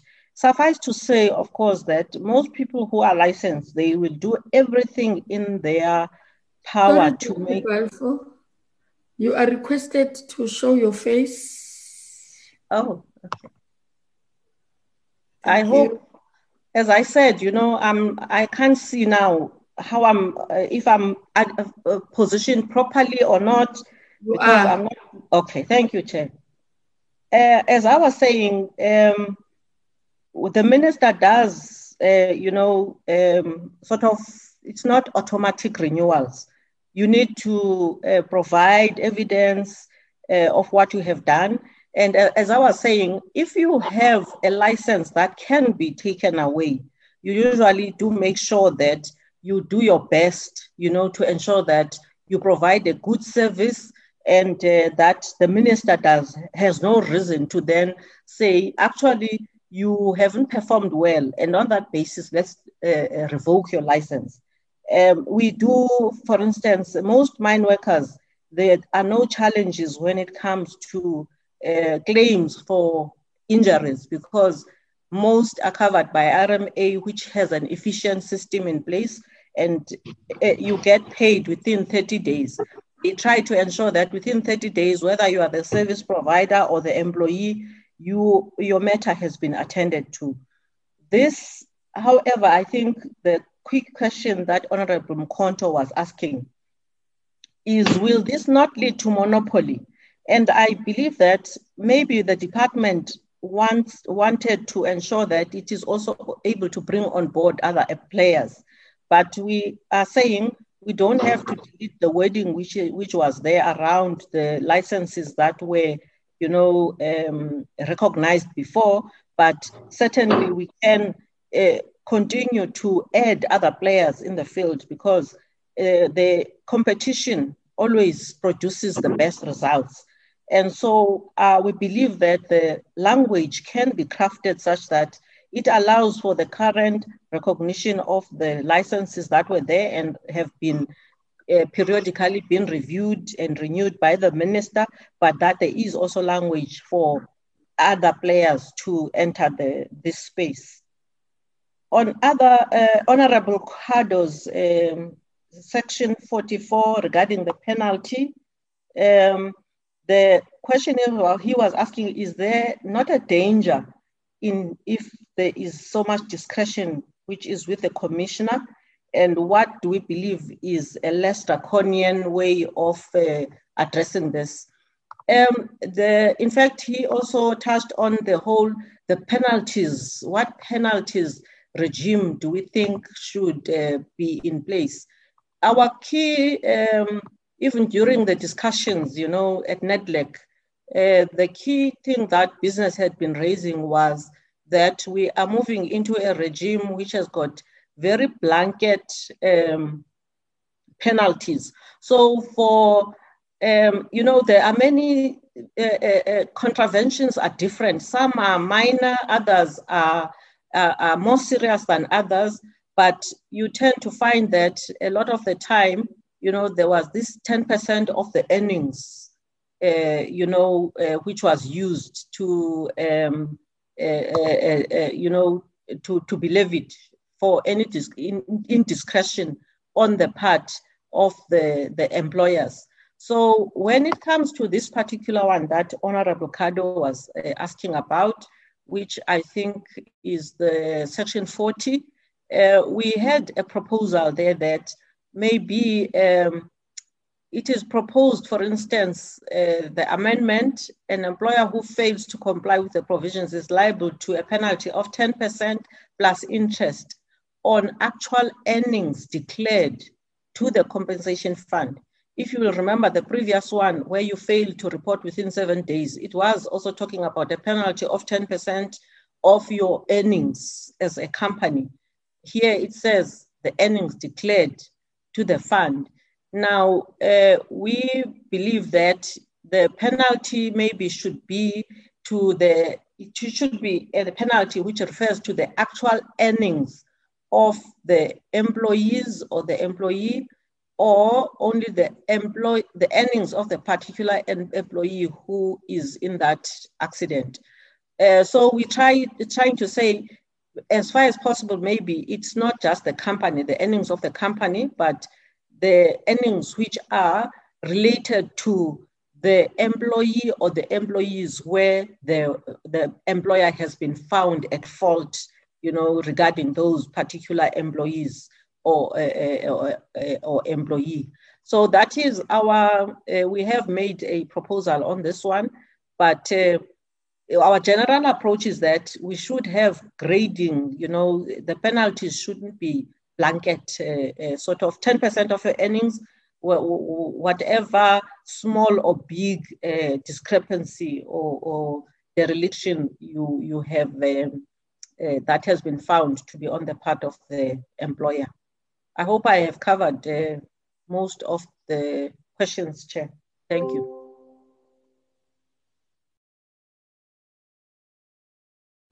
Thank you very much, Dr. Pelfo. I've seen Mr. Nontsele's hand is also up. Honorable Nontsele. No, Chair. I think thank you, Chair. Thanks for the presentation by the Minerals Council. And I think Dr. Balfour has almost in her concluding remarks responded to what I would have ordinarily raised on the question of what would be the appropriate method for punishment. Because I would have made an example of saying the employer would always not take into account the fact that when you use the employee's earnings, they would not take into account that taking into account that some of the employees may be the lowest earners, and therefore their annual income would not necessarily constitute any significant amount that would in fact be a deterrent to the employer. But she then comes with an approach that talks to progress of the offense. As part of our discussion, Chair, then maybe look at the various options. But I think she has made a much more better response to it. Hence, I'm saying I would rather withdraw, not follow the question. Thank you, Chair. No, thank you very much. Thank you very much, honorable members. Mr. Ansela, you lower your hand. Thank you very much, Mr. Lusufi. I'm not sure whether is there anything else you want to raise? If there is none, in the absence of any follow-up questions, we want to thank you for honoring your presentation. And we will then, you are invited. You can still be, you can log on and listen to what other presenters are really going to put in front of us. And having said that, Mr. Sakaza, can you then invite the next company or a person or persons who want to make an oral submission? Chair, unfortunately, I was trying to get hold of them because apparently the program was given the time of 2 o'clock, of which we mentioned that it's only provisional depending on the previous one. Can I check with Portia Bosses just for me now to check if they are here? Just a minute, sir.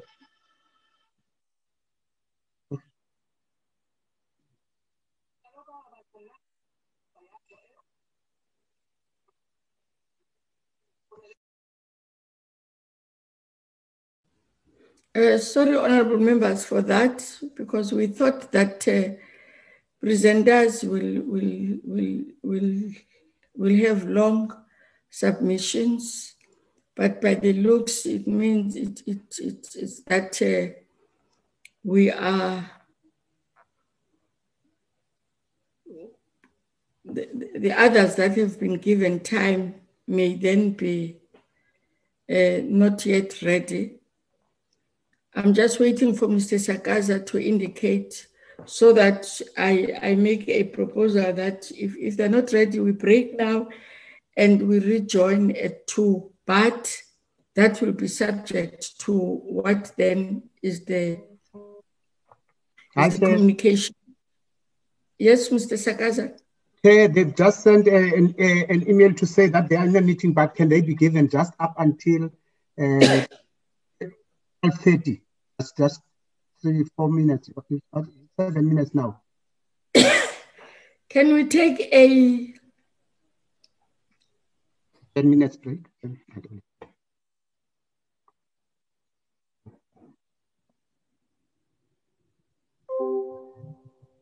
propose that members don't log out, just a leg stretch for 10 minutes. We'll come back.